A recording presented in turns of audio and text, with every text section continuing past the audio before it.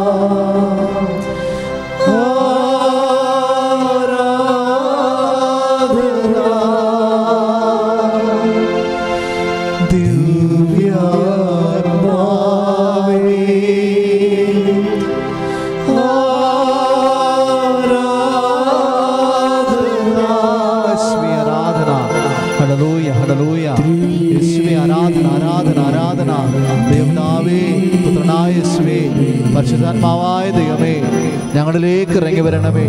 ഈ അൾത്താരയിൽ നിന്ന് അങ്ങയുടെ സൗഖ്യവും ശാന്തിയും എല്ലാവരിലേക്കും പുറപ്പെടണമേ. യേശുവേ ആരാധന. Hallelujah hallelujah. യേശുവേ ആരാധന ആരാധന.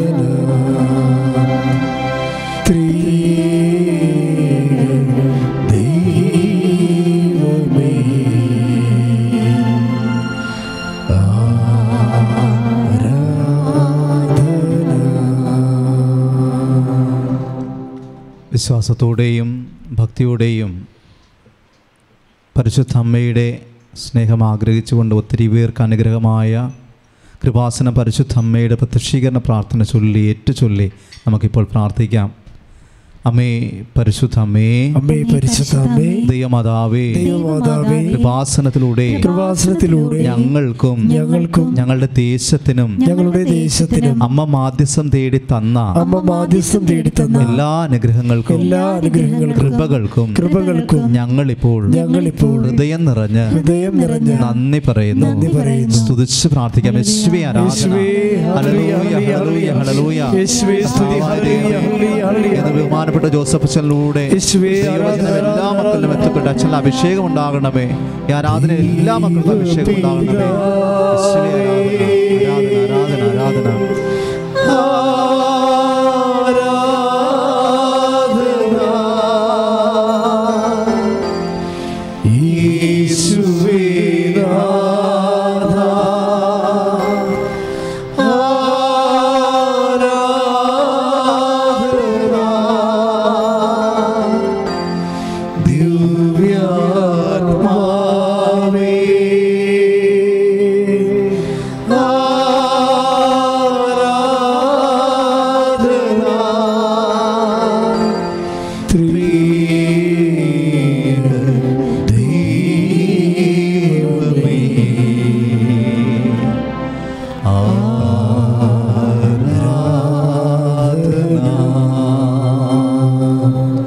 അമ്മേ പരിശുദ്ധമ്മേ, ദൈവമാതാവേ,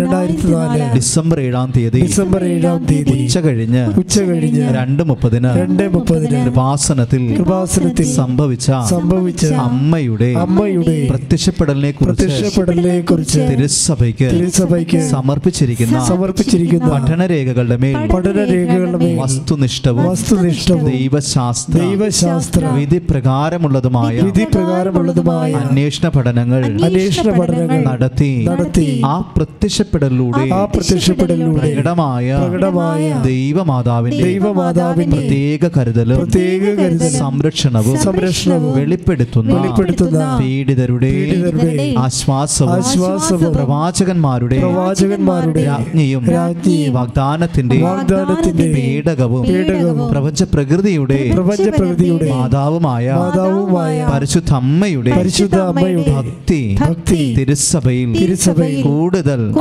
പ്രചരിച്ച് ജീവിതത്തിന്റെ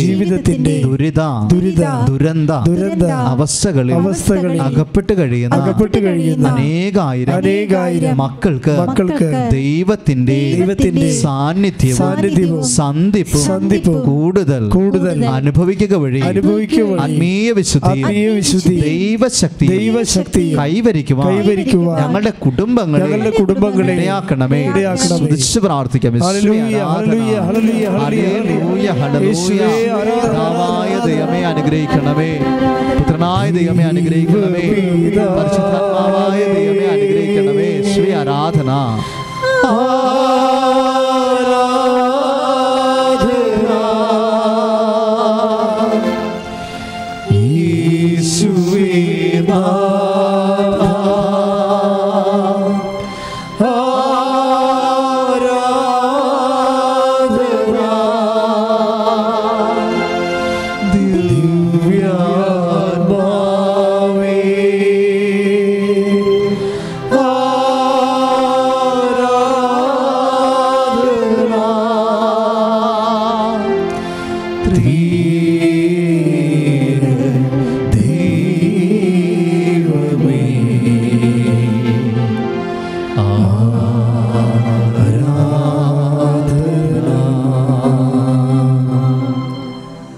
പരിശുദ്ധമേ, ഭൂസ്വർലോകങ്ങളുടെ രാജ്ഞിയായ അങ്ങേക്ക് ഭൗമ സംരക്ഷണത്തിനായി പ്രപഞ്ച പ്രകൃതിയെ തന്നെ തിരുസഭ പ്രതിഷ്ഠിക്കുവാൻ ഈ പ്രത്യക്ഷീകരണം വഴി ഇടയാക്കണമേ.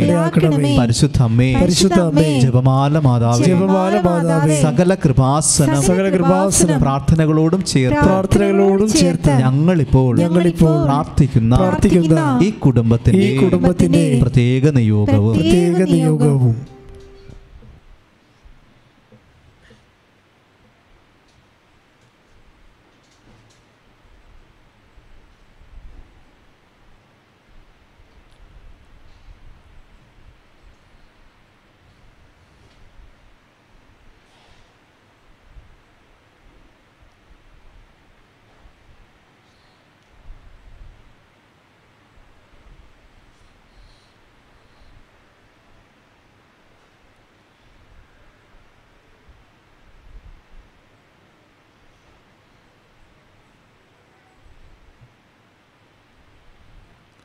വിശ്വാസത്തോടെ ഏറ്റുചൊല്ലി പ്രാർത്ഥിക്കാം.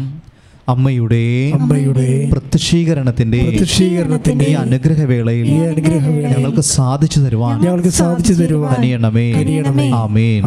സ്തുതിച്ച് പ്രാർത്ഥിക്കാം. യേശുവേ ആരാധന, ഹല്ലേലൂയ, ഹല്ലേലൂയ, ഹല്ലേലൂയ. യേശുവേ നന്ദി, യേശുവേ സ്തുതി. സ്വർഗ്ഗപിതാവേ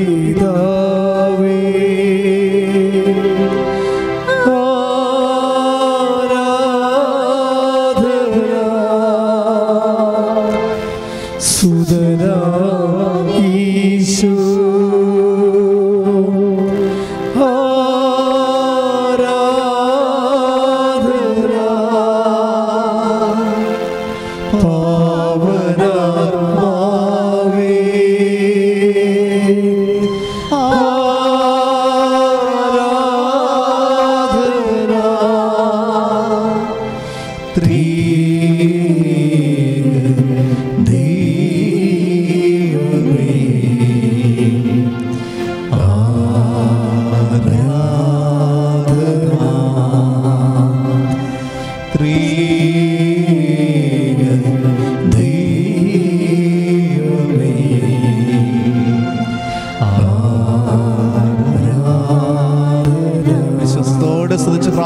യേശുവേ ആരാധന.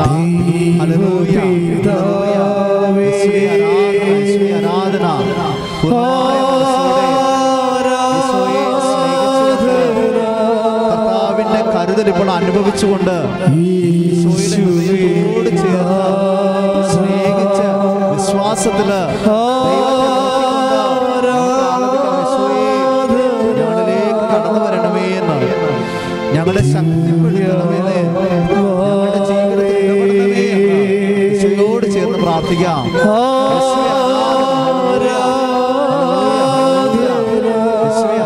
ആരാധന ആരാധന.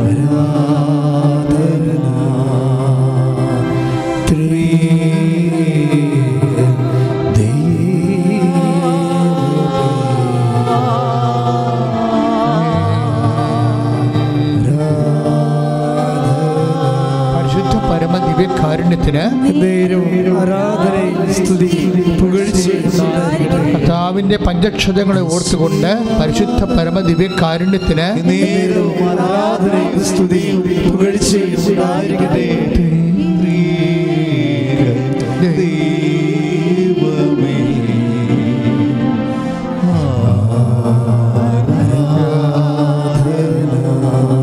കർത്താവിന്റെ ആണിപ്പഴുതുകളെ ആരാധിച്ചുകൊണ്ട്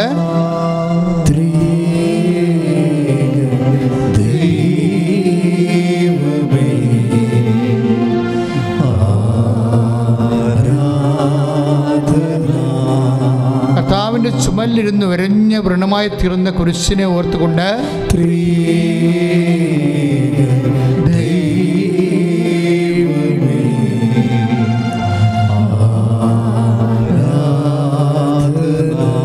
നമുക്ക് വേണ്ടി കൊത്തി തുറക്കപ്പെട്ട കർത്താവിന്റെ തിരുവിലാവിനെ ആരാധിച്ചുകൊണ്ട്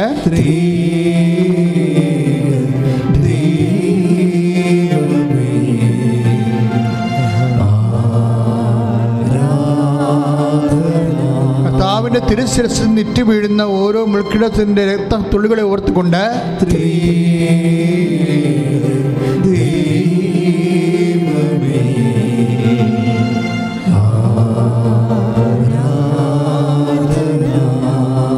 ശ്രദ്ധിക്കട്ടെ. Hallelujah hallelujah hallelujah.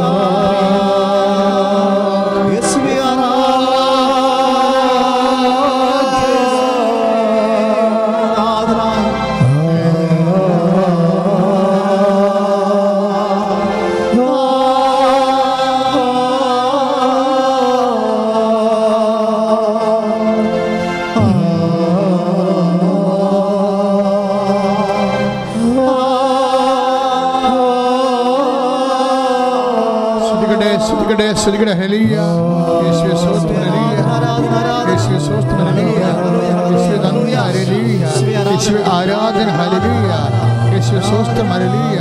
യേശുവേ നന്ദി, ഹല്ലേലൂയ. യേശുവേ ആരാധന, ഹല്ലേലൂയ.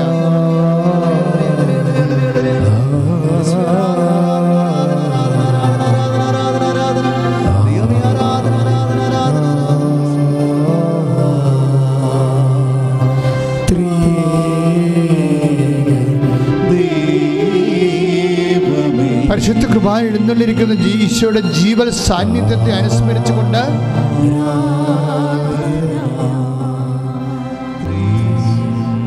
ആരാധനയ്ക്ക് ആവശ്യമായ അഭിഷേകം നൽകണമേ എന്ന് പ്രാർത്ഥിക്കുന്നു. വചനം നൽകണമേ എന്ന് പ്രാർത്ഥിക്കുന്നു. അമ്മേ, പരിശുദ്ധമേ, ദേവമാതാവേ, ഞങ്ങൾക്ക് എല്ലാവർക്കും വേണ്ടി മധ്യസ്ഥം വഹിക്കണമേ. ഈശോ വാഗ്ദാനങ്ങൾക്ക് ഞങ്ങളെ യോഗ്യരാകുവാൻ ഞങ്ങൾക്ക് വേണ്ടി അപേക്ഷിക്കണമേ. ആരാധന ആരാധന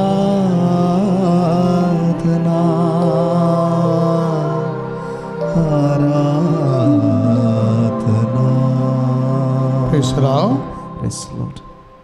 പ്രിയപ്പെട്ടവരെ, നമ്മൾ ആരാധനയുടെ നിസ്തുലമായ കുറേ അനുഗ്രഹ നിമിഷങ്ങൾ കർത്താവുമായി പങ്കുവെക്കുന്ന ജീവിതത്തിൻ്റെ ആരാധന സമയമാണിത്. ആരാധനയിലേക്ക് ഈ നിമിഷം നീ എവിടെയായിരുന്നാലും, ഏത് ഭൂഖണ്ഡത്തിൻ്റെ വ്യത്യസ്തങ്ങളായ ഇടങ്ങളിലായിരുന്നാലും, നിൻ്റെ മുമ്പിലെ ആരാധിക്കുന്ന ഓരോ വിശ്വാസിയുടെയും മുമ്പിലെ കർത്താവ് സജീവ സാന്നിധ്യം നൽകുന്നു. കൃപാസനം അൾത്താരയുടെ ബലിപീഠത്തിൽ ആണ് നമുക്ക് ദൃശ്യകൽപ്പീകരിക്കപ്പെടുന്നത് എങ്കിലും വിശ്വാസത്താൽ കർത്താവ് നമുക്ക് സമീപസ്ഥനാണ്. അതൊരു ബോധമാണ്. ക്രിസ്തു എല്ലാത്തിനേക്കാളുപരി ഒരു ബോധമാണ്. പ്രാർത്ഥിക്കുക. കർത്താവായ ഈശോയെ, ഞങ്ങളുടെ ബോധതലങ്ങളെ പരിശുദ്ധാത്മാവിനാൽ നീ നിറക്കണമേ. ഞങ്ങളുടെ ബോധതലങ്ങൾക്ക് പരിശുദ്ധാത്മാവിന്റെ അഭിഷേകം നൽകണമേ. പ്രിയമുള്ളവരെ, ക്രിസ്തു ഒരു ബോധത്തിൻ്റെ സ്വത്താണെന്ന് പറയുന്നത് വിശുദ്ധ പൗലോസ് അപ്പോസ്തലനാണ്. ക്രിസ്തു നമ്മുടെ ബോധത്തിൻ്റെ സ്വത്താണ് എന്ന് വെച്ച് കഴിഞ്ഞാൽ, ഇപ്പം ഈശോ ആത്മാവിൽ ദാരിദ്ര്യമെന്ന് പറഞ്ഞു. അതിൻ്റെ അർത്ഥം എന്താണ്? ശാരീരിക ദാരിദ്ര്യം എന്താണെന്ന് നമുക്കറിയാം. പണമില്ല, ഭക്ഷണമില്ല, അതെല്ലാം ശാരീരിക ദാരിദ്ര്യമാണ്. ആത്മാവിൽ ദാരിദ്ര്യമെന്ന് പറഞ്ഞാൽ എന്താണ്? ദൈവമാണ് ഏറ്റവും വലിയ സമ്പത്ത്, പക്ഷെ അതില്ലാത്ത അവസ്ഥയാണ് ആത്മാവിൻ്റെ ദാരിദ്ര്യം. ഇതുപോലെ തന്നെയാണ് ക്രിസ്തു നമ്മുടെ ബോധത്തിൻ്റെ സമ്പത്താണ്. ഒരു മനുഷ്യൻ്റെ ബോധത്തിൽ കർത്താവ് ഉണ്ടെങ്കിൽ അവൻ രക്ഷപ്പെടും. എന്താണ് എൻ്റെ അർത്ഥം എന്ന് വെച്ച് കഴിഞ്ഞാൽ, അച്ഛൻ എന്താ ഉദ്ദേശിക്കണമെന്ന് വെച്ച് കഴിഞ്ഞാൽ, ഞാൻ ഉദ്ദേശിക്കണതല്ല, ഇത് ആദ്യം ഉദ്ദേശിച്ച പരിശുദ്ധാത്മാവാണ്. പരിശുദ്ധാത്മാവ് പൗലോസിന് കൈമാറിയിട്ടാണ് ഞാൻ നിങ്ങൾക്ക് കൈമാറുന്നത്. അതായത് നമ്മുടെ ബോധത്തിലെ ഫസ്റ്റ് റെഫറൻസിൽ കർത്താവ് നിറഞ്ഞു നിൽക്കണം. ഇപ്പോൾ എന്തെങ്കിലും ഒരു ഇഷ്യൂ നമ്മുടെ ജീവിതത്തിലൊരു കൊടുക്ക വാങ്ങലുകൾ, ഒരു കള്ളം പറഞ്ഞാൽ കുറച്ച് കാശ് കിട്ടും, കള്ളം പറഞ്ഞാൽ കുറച്ച് വഴക്ക് കേൾക്കാണ്ട് ഒഴിവാകാം എന്ന് നമ്മൾ ചിന്തിച്ചാൽ നമ്മുടെ ബോധത്തിൽ കർത്താവ് ഇല്ലെന്ന് നമുക്ക് മനസ്സിലാക്കാം. ഒരു പക്ഷേ ഒരു മനുഷ്യന് സംഭവിക്കാൻ പോകുന്ന ഏറ്റവും വലിയ ആത്മീയ അപകടം എന്ന് പറയുന്നത് അവൻ്റെ അല്ലെങ്കിൽ അവളുടെ ബോധത്തിൽ നിന്ന് കർത്താവ് മാറ്റപ്പെടുന്നതാണ്. ഒരു പക്ഷേ സാത്താൻ ചെയ്യുന്ന ആദ്യത്തെ പരിപാടി നമ്മുടെ ബോധത്തിൽ നിന്ന് കർത്താവിൻ്റെ സാന്നിധ്യം മാറ്റാൻ പറ്റുന്ന രീതിയിൽ വിഭ്രാമകരമായിട്ടുള്ള ആകർഷകമായ മറ്റു ബോധങ്ങളെ കൊണ്ടുവന്ന് നമ്മളെ ഭ്രമിപ്പിക്കും. ഒരു മനുഷ്യന് സംഭവിക്കാൻ സാധ്യതയുള്ള ഭ്രമമാണ്. ഇപ്പം ചില വലിയ കാര്യങ്ങളൊക്കെ ഓർക്കുമ്പോൾ നമുക്ക് ഭ്രമമാകും ശരിക്കും, ഇല്ലേ? അപ്പോൾ ആ ഭ്രമം വരുമ്പോൾ ക്രിസ്തു നമ്മുടെ ബോധത്തിൽ ഉണ്ടെങ്കിൽ ഇത് വെറും കമ്പമാണ്. കുറച്ച് കഴിയുമ്പോൾ ഇതിൻ്റെ കാറ്റ് കഴിയും, കർത്താവ് എന്നും നിലനിൽക്കും. അതുകൊണ്ട് യേശുവിനെ മറന്നു, യേശുവിനെ മാറ്റിക്കൊണ്ട് ഒരു തീരുമാനം എടുക്കേണ്ട. താൽക്കാലിക നഷ്ടമാണെങ്കിലും അത് ലോങ് ടേണിൽ നമുക്കത് ഈശോ അത് കൃപയാക്കി മാറ്റിത്തരും എന്ന് പറയുന്നതൊരു ബോധമാണ്. അപ്പോൾ ഈ എല്ലാ ദൈവവുമായിട്ടുള്ള എല്ലാ ബന്ധവും വർക്ക് ചെയ്യണത് ബോധത്തിലാണ്. ഈ ബോധത്തിനൊരു പ്രത്യേകത ഉള്ളത്, ഒന്ന് പ്രാർത്ഥിച്ച് നെഞ്ചിൽ കൈവച്ച് പ്രാർത്ഥിച്ച്, കർത്താവായ ദൈവമേ, എൻ്റെ ബോധത്തെ പരിശുദ്ധാത്മാവിനാൽ നിറക്കണമേ. യേശുവാണ് ബോധത്തിന്റെ സ്വത്ത്, ബോധത്തിന്റെ ധനം, ഏറ്റവും വലിയ ധനമെന്ന സുവിശേഷ വെളിപ്പാടിനോട് സ്വീകരിച്ചു പോകുവാൻ എന്നെ അനുഗ്രഹിക്കണമേ. ശ്രുതികട ഹല്ലേലൂയ.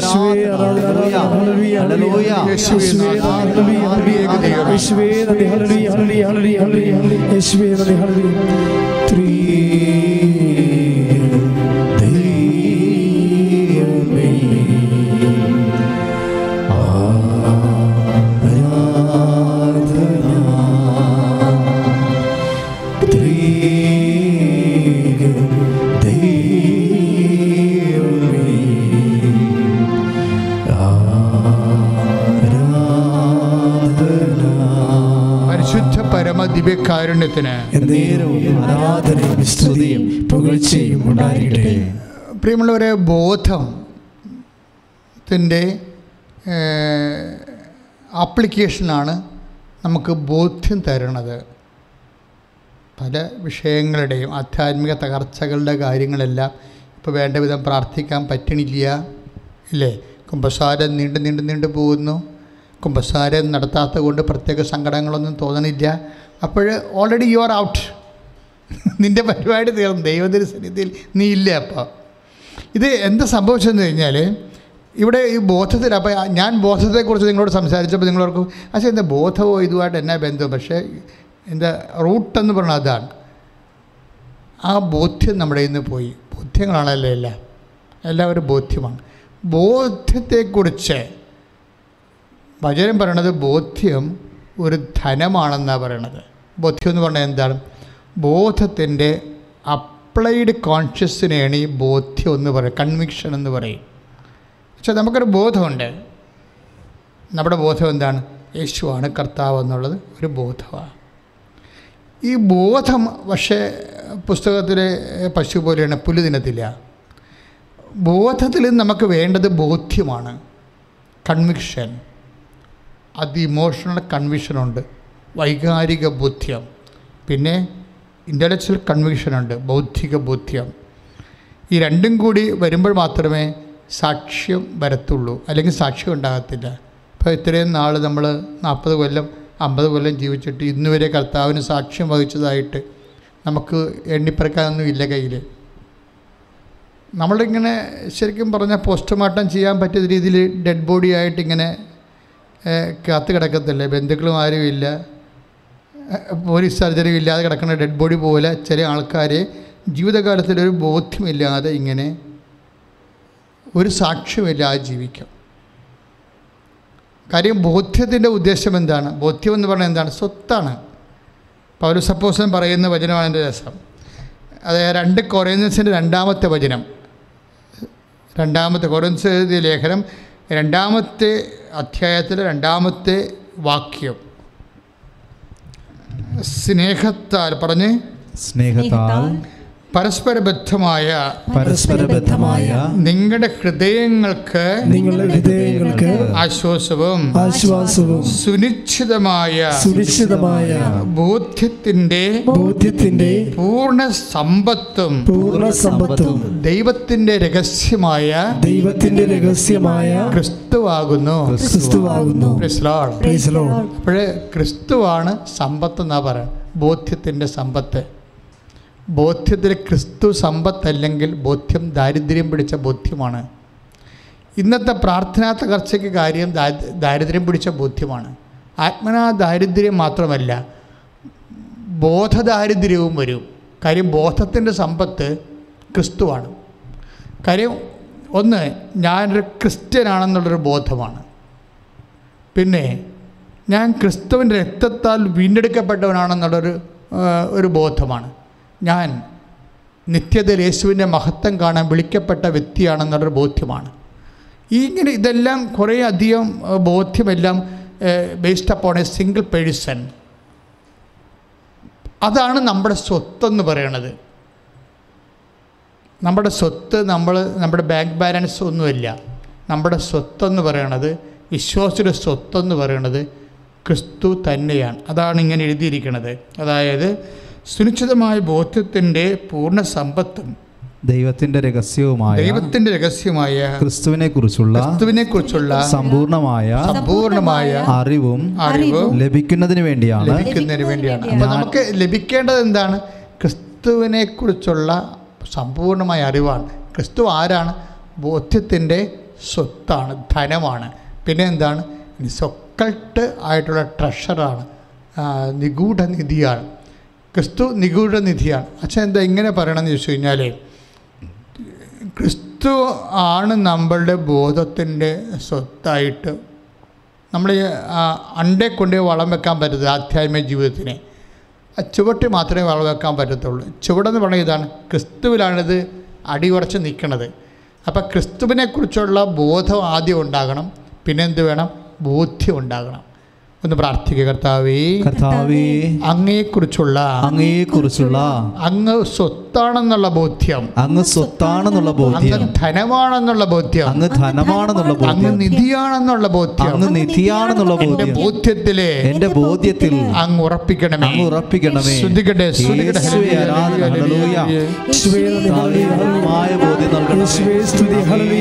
ആരാധിക്കുവാൻ അങ്ങേ സ്തുതിക്കുവാനുള്ള മനസ്സിന്റെ ബോധ്യം നൽകണമേ. യേശുവേ ആരാധന.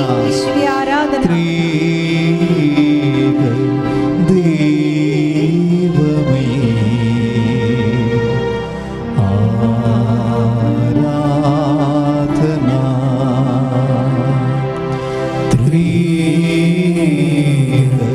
ദൈവമേ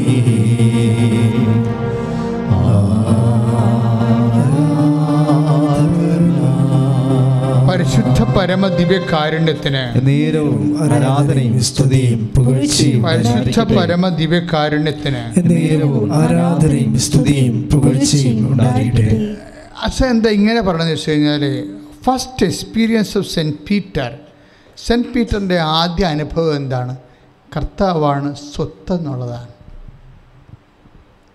അതാണ് സംഭവം. ആദ്യ അനുഭവം അപ്പോസ്തലികമായി, ദിസ് ഈസ് അപ്പോസ്തലിക് എക്സ്പീരിയൻസ് ആണത്.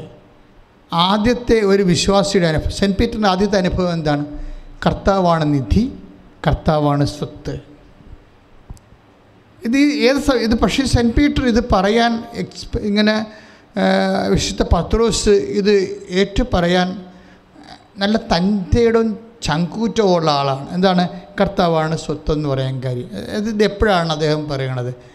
കൊളോസ്യസ് 2:2 നിധി അല്ലെങ്കിൽ സ്വത്ത് അല്ലെങ്കിൽ സമ്പത്ത് അല്ലെങ്കിൽ ഒക്കൾട്ട് ട്രഷർ, നിഗൂഢനിധി എന്ന് പറയണത് ക്രിസ്തുവാണെന്ന് പൗലോസ് പറയുമ്പോഴേ പത്രോസ് അത് പറയുന്നൊരു സമയമുണ്ട്. അതായത് പത്രോസ് പറഞ്ഞ എപ്പോഴാണ്? ഒരു മുടന്തനെ കാണുമ്പോൾ പത്രോസിൻ്റെ മുമ്പിൽ കൈ നീട്ടും, അല്ലേ? അത് ബൈബിളിലെ ഏറ്റവും വലിയൊരു സംഭവമാണ്. ഒരു മുടന്തനെ പത്രോസ് 9-ാം മണിക്കൂറുള്ള പ്രാർത്ഥനയ്ക്ക്, ദാറ്റ് മീൻസ് 3 മണിക്ക്, അല്ലേ? ഉച്ച കഴിഞ്ഞ് അവരുടെ സമയം 3 മണിക്കാണ്. 3 മണിക്കുള്ള പ്രാർത്ഥനയ്ക്ക് പത്രോസ് ദേവാലയത്തിലേക്ക് പോകുമ്പോൾ പടവുകളിൽ ഒരു മുടന്തൻ കൈ നീട്ടും. എന്തിനാണ് കൈ നീട്ടണത്? അയാൾ എല്ലാവരുടെ അടുത്തും കൈ നീട്ടുന്ന ആളാണ്, അവിടെ ഇരിക്കുന്നതാണ് സാധാരണ. പക്ഷെ അങ്ങനെ ഇരിക്കുമ്പോൾ കൈ നീട്ടുമ്പോൾ പത്രോസ് പറയും, എൻ്റെ കയ്യിൽ നിനക്ക് തരാനുള്ള നീ ഉദ്ദേശിക്കുന്ന സ്വത്തില്ല.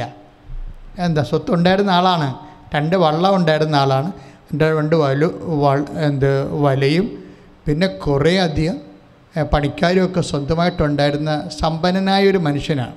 പത്രോസിൻ്റെ വീട് നമ്മൾ കഫർനാമിൽ കടപ്പുറത്ത് ചെല്ലുമ്പോൾ പത്രോസിൻ്റെ വീട് കുഴിച്ചു വെച്ചിട്ടുണ്ട്. ഇസ്രയേൽ ഗവൺമെൻറ് പണ്ടത്തെ വീട്, പത്രോസ് താമസിച്ചിരുന്ന വീട്, അതിന് പല ലെയറുണ്ട്.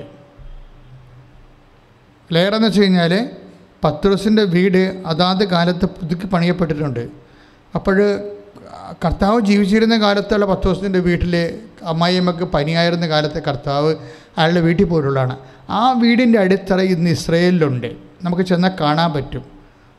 അതിൻ്റെ പുറത്ത് ഉണ്ടാക്കിയ വേറെ അടിത്തറ ഉണ്ട്. എന്ന് വെച്ച് കഴിഞ്ഞാൽ അതെങ്ങനെയാണത് മനസ്സിലാണെന്ന് വെച്ച് കഴിഞ്ഞാൽ, ഇത് കഫർനാം സിനഗോഗിലും അതുപോലെ എക്സ്കവേറ്റ് ചെയ്തിട്ട് പത്രോസിൻ്റെ വാതിക്കലാണ് സിനഗോഗ് ഉള്ളത്. അത് 10-50 മീറ്ററേ ഉള്ളൂ ദൂരമായിട്ട്. എന്നാൽ സിനഗോഗിൻ്റെ ടോപ്പൊന്നുമില്ല. കർത്താവ് ആദ്യം പ്രസംഗിച്ചത് അവിടെ വെച്ചാണ്, കഫർനാമിലെ സിനഗോഗിൽ വെച്ചാണ്. ഞാനത് കാരണം ആദ്യം ഈശോ പ്രസംഗിച്ചിടത്ത് ചെന്നപ്പോൾ എനിക്ക് ഒരു കുഴപ്പമുണ്ട്. അതായത് എനിക്ക് അല്പം വെയിൽ കൊണ്ടാൽ മതി, അപ്പോൾ തന്നെ എനിക്ക് ജലദോഷവും പനിയും ഉണ്ടായിട്ട് ഞാൻ 2-3 ദിവസം കിടപ്പിലായി പോകും. പണ്ട് മുതലുള്ള പരിപാടിയാണ്. അത് കാരണം ഞാനെപ്പോഴും തൊപ്പി വെച്ചൊക്കെ നടക്കത്തുള്ളൂ. ഇപ്പോഴും തൊപ്പി ഉപയോഗിക്കുന്നുണ്ട്. പക്ഷേ പത്രോസിൻ്റെ ഈ വീടിൻ്റെ അടുത്തുള്ള സിനഗോഗ്, എന്നുവെച്ചാൽ പ്രാർത്ഥനാലയത്തിൽ, അവിടെയാണ് ഈശോ ആദ്യമായിട്ടും കഫർനാമിലെ സിനഗോഗിൽ അവൻ പ്രവേശിച്ചു. ഒരു സാബത്ത് ദിവസമായിരുന്നു. അവന് വായിക്കാനായി അവൻ എഴുന്നേറ്റ് നിന്നു. അവന് തുകഴ്ചുള്ള നൽകപ്പെട്ടു.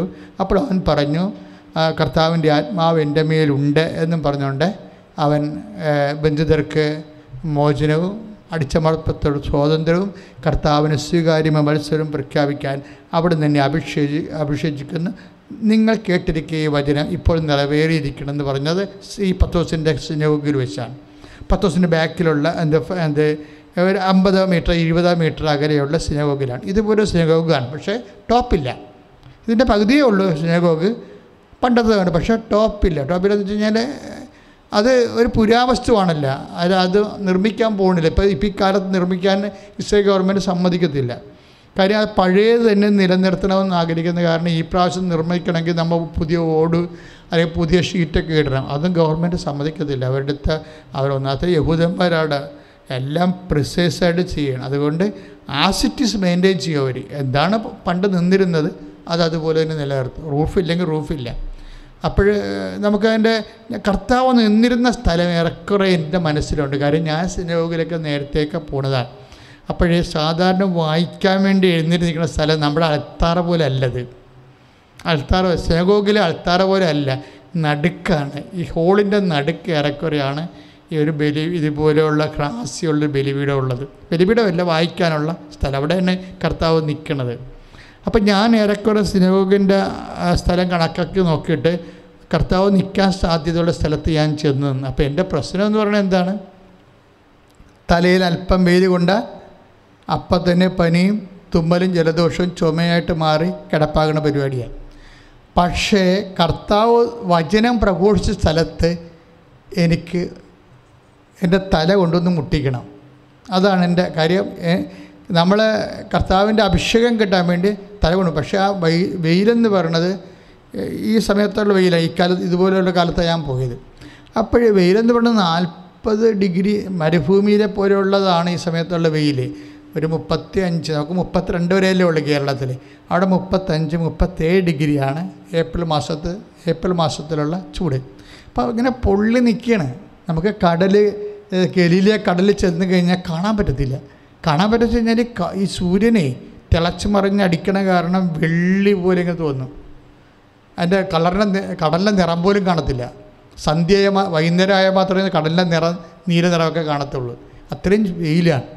അപ്പോഴേ ഞാൻ തല കൊണ്ടുവന്ന് കർത്താവ് എഴുന്നേറ്റ് നിന്ന് വചനം വായിച്ച് അവിടെ കൊണ്ടുവന്ന് മുട്ടിവായിട്ട് 30 മിനിറ്റ് അവിടെ കിടന്ന്. 30 മിനിറ്റ്. എന്താ കാര്യം? ഈശോ നിന്ന സ്ഥലമാണ്, ഈശോ വായിച്ച സ്ഥലമാണ്, ഈശോ വചനം പ്രഘോഷിച്ച സ്ഥലമാണ്. കർത്താവേ, എന്നെ നീ വചനത്താൽ അഭിഷേകം ചെയ്യണമേ. നിൻ്റെ ജോലി ഇക്കാലങ്ങളിൽ ചെയ്യണത് എന്നെപ്പോലെയുള്ളവരാണ്. അപ്പം ഞാൻ നിൻ്റെ വചനം പ്രഘോഷിച്ച സ്ഥലത്ത് വന്നപ്പോഴേ എൻ്റെ പനി അല്ലെങ്കിൽ ജലദോഷം, കിടപ്പ്, തലവേദന ഇങ്ങനെയുള്ള സാധനങ്ങളെല്ലാം ഞാൻ വരട്ടെ, കർത്താവിൻ്റെ സ്ഥലത്ത് വന്നിട്ട് തല മുട്ടിക്കാതെ പോണത് ശരിയല്ലല്ലോ എന്ന് വിചാരിച്ചുകൊണ്ട് ഞാനവിടെ നിന്നതാണ്. അപ്പം ഇതെന്ന് വെച്ചാൽ ഇതൊക്കെ ഒരു ടൈമാണ്. നമുക്ക് വിശ്വാസം പ്രഖ്യാപിക്കാൻ പ്രതികൂല സാഹചര്യങ്ങളിൽ നമ്മൾ വിശ്വാസം പ്രഖ്യാപിക്കണം. അതായത് അച്ഛൻ എന്താ പറഞ്ഞത് നിങ്ങളോട്? യേശു സ്വത്താണ്. യേശു ഒരു ബോധമാണ്, ബോധ്യമാണ്. പക്ഷേ ബോധമെന്നുള്ളത് ബോധ്യമാകണം എപ്പോഴാണെന്നറിയാമോ? എല്ലാവർക്കും ബോധമൊക്കെ ചെറുതായിട്ടുണ്ട്, പക്ഷെ ബോധ്യം കുറവാണ്. ബോധ്യം ഉണ്ടാകണമെങ്കിൽ നമ്മൾ അത് വെച്ച് നമ്മുടെ ബോധം സ്പെൻഡ് ചെയ്യുമ്പോഴാണ് ബോധ്യം ഉണ്ടാകുന്നത്. ബോധം എന്ന് വെച്ച് കഴിഞ്ഞാൽ ഇപ്പം ബോധം യേശു കർത്താവാണെന്നുള്ള ബോധം അത് പ്രഖ്യാപിക്കുമ്പോഴാണ് ബോധ്യമായി മാറുന്നത്. അല്ലെങ്കിൽ അത് ബോധമായിട്ട് തന്നെ മാറിയിരിക്കും. അതായത് ഇവിടെ എഴുതിയിരിക്കണ കണ്ട കൊളോസ്യസ് 2:2 എന്താ പറയണത്? സ്നേഹത്താൽ പരസ്പര ബദ്ധമായ നിങ്ങളുടെ ഹൃദയങ്ങൾക്ക് ആശ്വാസവും സുനിശ്ചിതമായ ബോധ്യത്തിൻ്റെ പൂർണ്ണ സമ്പത്തും. ബോധ്യത്തെക്കുറിച്ചാണ് പറയേണ്ടത്. ഈ ബോധ്യമെന്ന് പറയുന്നത് ബോധത്തെ പ്രയോഗത്തിൽ വരുത്തുമ്പോഴാണ് ബോധ്യം ഉണ്ടാകുന്നത്. ബോധം ഉണ്ടാകാം, പക്ഷേ അത് പ്രയോഗത്തിൽ വരുത്തുമ്പോഴാണ് ബോധ്യം. ഈ ബോധ്യമാണ് സമ്പത്തെന്ന് പറയണത്. ബോധ്യമാണ് സമ്പത്തെന്ന് പറയണത്. ഒരു വിശ്വാസിയാണെങ്കിൽ ഇപ്പം യുക്രൈൻകാർ യുദ്ധമാണ് അല്ലെ നടക്കണം, നമുക്ക് എന്താ മനസ്സിലാകണത്?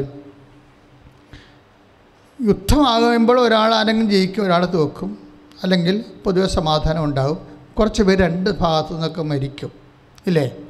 ഇപ്പം മരണം ഇങ്ങനെ മുഖാമുഖം കാണുമ്പോൾ യുക്രൈൻകാർ ചെയ്ത ഒരു കാര്യമുണ്ട് ഈ ഇടയ്ക്ക്. എന്താണ് അവർ ചെയ്തത്? അവർ ചെയ്തത് മാക്സിമം എല്ലാവരും കുമ്പസാരി ചുരുങ്ങി. അതാണ് വിഷയം. അത് യുദ്ധം ജയിച്ചതുപോലെയായിപ്പോയി. അപ്പം അത്രയും ഭയങ്കരമായ ഒരു അവസ്ഥയാണ്. പക്ഷേ ഈ ആൾക്കാർ കുമ്പസാരിക്കാൻ വേണ്ടി ക്യൂ നിൽക്കുക.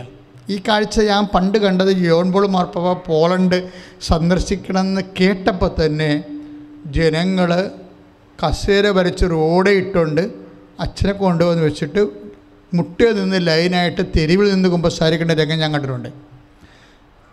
അത് പിന്നെ ഒരു നല്ല വലിയ സന്തോഷമുള്ള കാര്യമാണ്. ഇതങ്ങനെയല്ല. മരണം സുനിശ്ചിതമാണെന്ന് കാണുന്ന കീവ് നിവാസികൾ ചെയ്തിരിക്കണ എന്താണ്? അവർ കുമ്പസാരി ചുരുങ്ങിയാണ്. അടുത്ത കാത്തലിക്കായിട്ട് ലീഡർ പറഞ്ഞിരിക്കുന്നത് I will not go anywhere, എൻ്റെ ജനത്തെ വിട്ട് ഞാൻ ഒരിടത്തും പോകത്തില്ലെന്നാണ്. അപ്പോൾ അവരെന്ന് വെച്ചാൽ ആ വിഷയത്തിൽ ഇനി മരിക്കാണ് വന്നതെങ്കിലും കർത്താവിൻ്റെ തിരുസന്നിധിയിൽ എത്തുകയെന്നുള്ള ആ വലിയ വിശ്വാസത്തെ അവർ ഏറ്റുപറഞ്ഞു. അതാണ് സ്വത്തെന്ന് പറയുന്നത്, അതാണ് ബോധ്യം എന്ന് പറയുന്നത്. അതവരുടെ ബോധ്യമാണ്. അത് വെറുതെ ബോധ്യമല്ല, സാധാരണ ബോധ്യം ഉണ്ടാകും. ഈ ബോധ്യത്തെ സ്വത്തിന് നമ്മൾ കൂട്ടേണ്ടി വരും. ഇടയ്ക്കിടയ്ക്ക് ഓരോ അനുഭവങ്ങൾ വരുമ്പോഴാണ് സ്വത്ത് കൂട്ടണത്. സ്വത്തെന്ന് പറയുന്നത് ഇപ്പം നമുക്ക് കിട്ടിയ സ്വത്ത് തന്നെയാണ്. പണ്ട് നമ്മുടെ അപ്പൻ നമുക്ക് കുറച്ച് സ്വത്ത് തന്ന് അത് തന്നെ ഇപ്പോഴും ഉള്ളതെന്നുണ്ടെങ്കിൽ ഒന്നെങ്കിൽ നമ്മൾ ലോകം മടിയന്മാരായിട്ടായിരിക്കും. പക്ഷേ സ്വത്ത് ഇപ്പം ക്രിസ്തു ഒരു സ്വത്താണെന്ന് കൊളോസ്യസ് 2:2 പറഞ്ഞില്ലേ? പക്ഷെ ആ സ്വത്ത് നീ ഇങ്ങനെ ഓരോ ഘട്ടം വരുമ്പോൾ അത് നല്ലവണ്ണം മാർക്കറ്റ് ചെയ്ത് അതുകൊണ്ട് കച്ചവടം ചെയ്ത് അത് കൂട്ടണം. കൂട്ടിയില്ലെങ്കിൽ ഇപ്പം നമ്മളെ സംബന്ധിച്ചിടത്തോളം ക്രിസ്തുവിനെ വെച്ച് എങ്ങനെ IELTS പാസ്സാകാം, ക്രിസ്തുവിനെ വെച്ച് എങ്ങനെ സ്ഥലം വിറ്റെടുക്കാം, ഇങ്ങനെയൊക്കെയുള്ള കൊച്ചു കലാപരിപാടികളൊക്കെയാണ് ജനം നടക്കുന്നത്. പക്ഷേ അതല്ല വിഷയം. അതിനേക്കാൾ ഉപരി ക്രിസ്തുവിനെ വെച്ചെങ്ങനെ ദൈവവുമായിട്ട് ബന്ധം സ്ഥാപിച്ചിട്ട് ഒരു സ്വത്തിൻ്റെ ഉടമയാകാം എന്ന് ചിന്തിച്ചാൽ ബാക്കിയുള്ളത് ചേർത്ത് നൽകുമെന്നാണ് ഈശോ പറഞ്ഞത്. ബാക്കിയുള്ളത് നിങ്ങൾ ആദ്യം ദൈവരാജ്യത്തെ 6:33 എന്ന് പറയുന്നത് ഒരു മദർ വേർഡാണ്. ആ വേർഡിൽ നിന്ന് കുറേ അധികം വാക്കുകൾ ഉണ്ടായിട്ടുണ്ട്. വെച്ചാൽ ആദ്യം ദൈവരാജ്യത്തെയും അതിൻ്റെ നീതിയെയും കുറിച്ച് അന്വേഷിക്കുക, ബാക്കിയുള്ളത് ചേർത്ത് നൽകും. ഇപ്പോഴേ എങ്ങനെയാണ് സ്വത്ത് കൂട്ടണത്? ആത്മീയ സ്വത്ത് എന്ന് പറയുന്നത് ക്രിസ്തുവാണെന്ന് പറഞ്ഞു. ഈ സ്വത്ത് എങ്ങനെയാണ് കൂട്ടണമെന്ന് പറയുമ്പോൾ ഇപ്പോൾ നമുക്കറിയാമല്ലോ, ഈ ഷെയർ മാർക്കറ്റ് ഞാൻ ഈ ദിവസങ്ങളിൽ പറയണത്, ഞങ്ങളുടെ അച്ഛന്മാർക്ക് ഷെയർ മാർക്കറ്റൊന്നും ചെയ്യാനുള്ള അറുതി ഇതൊന്നുമില്ല. പക്ഷേ ആൾക്കാർ ചെയ്യുമ്പോൾ ഞാനത് ശ്രദ്ധിച്ചിട്ടുണ്ട്. ഷെയർ മാർക്കറ്റിൽ എന്താ സംഭവിക്കണത്? ഒരു ഷെയർ, ഒരു കമ്പനിയുടെ ഷെയർ, ഏതെങ്കിലും ഒരു കമ്പനി XOY ഓയിൽ അല്ലെങ്കിൽ സോപ്പ് അല്ലെങ്കിൽ കോസ്മെറ്റിക്സ്, ഏതെങ്കിലും ഒരു കമ്പനി, ആ കമ്പനിയുടെ ഷെയർ എടുക്കുമ്പോൾ അത് അനൗൺസ് ചെയ്യുമ്പോൾ ചിലപ്പോൾ അവർക്ക് വല്ല 100 രൂപ വല്ല ആയിരിക്കും ഷെയർ. പക്ഷെ കമ്പനി ലാഭത്തിലേക്ക് പോകണമെന്നുണ്ടെങ്കിൽ അത് പെട്ടെന്ന് അതിൻ്റെ ഷെയർ 1000 രൂപയാവും. ഒരു യുദ്ധം വില വരികയാണെങ്കിൽ പിന്നെ അതിൻ്റെ ഷെയർ ഇടിഞ്ഞിട്ട് 50 രൂപയാവും.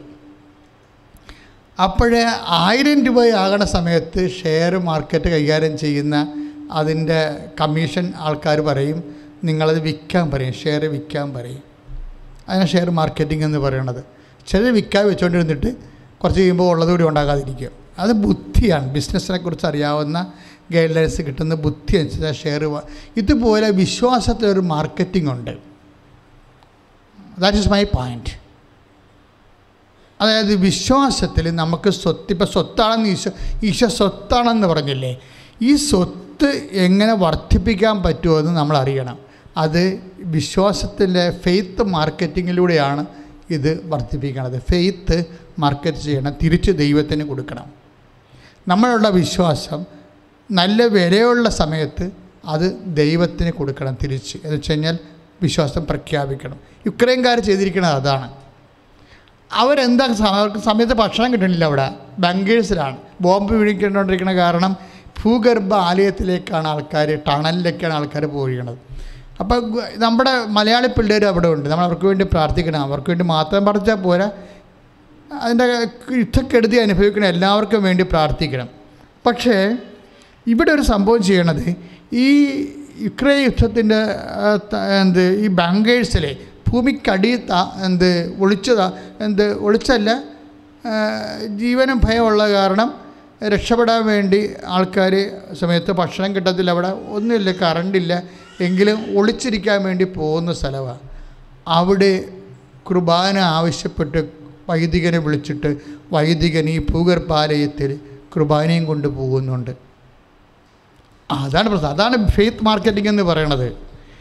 ഈ സമയത്ത് അവിടെ യഥാർത്ഥത്തിലുള്ള മനുഷ്യൻ്റെ ശരീരത്തിൻ്റെ ഭക്ഷണവും വെള്ളമൊന്നും കിട്ടണില്ല, മരണമാണ് മുമ്പിൽ കാണുന്നത്. അപ്പോൾ അതിന് ഭൂഗർഭ ആലയത്തിലേക്ക് വൈദികന് കുർബാനയും കൊണ്ട് വരാൻ വേണ്ടി വൈദികനെ വിളിക്കുന്നു. നമ്മുടെ ഇതുപോലെയുള്ള കമ്പനിയില്ലേ, ഫുഡ് കമ്പനിക്ക് ഫോൺ ചെയ്ത് വിളിപ്പിക്കത്തില്ലേ ആൾക്കാർ.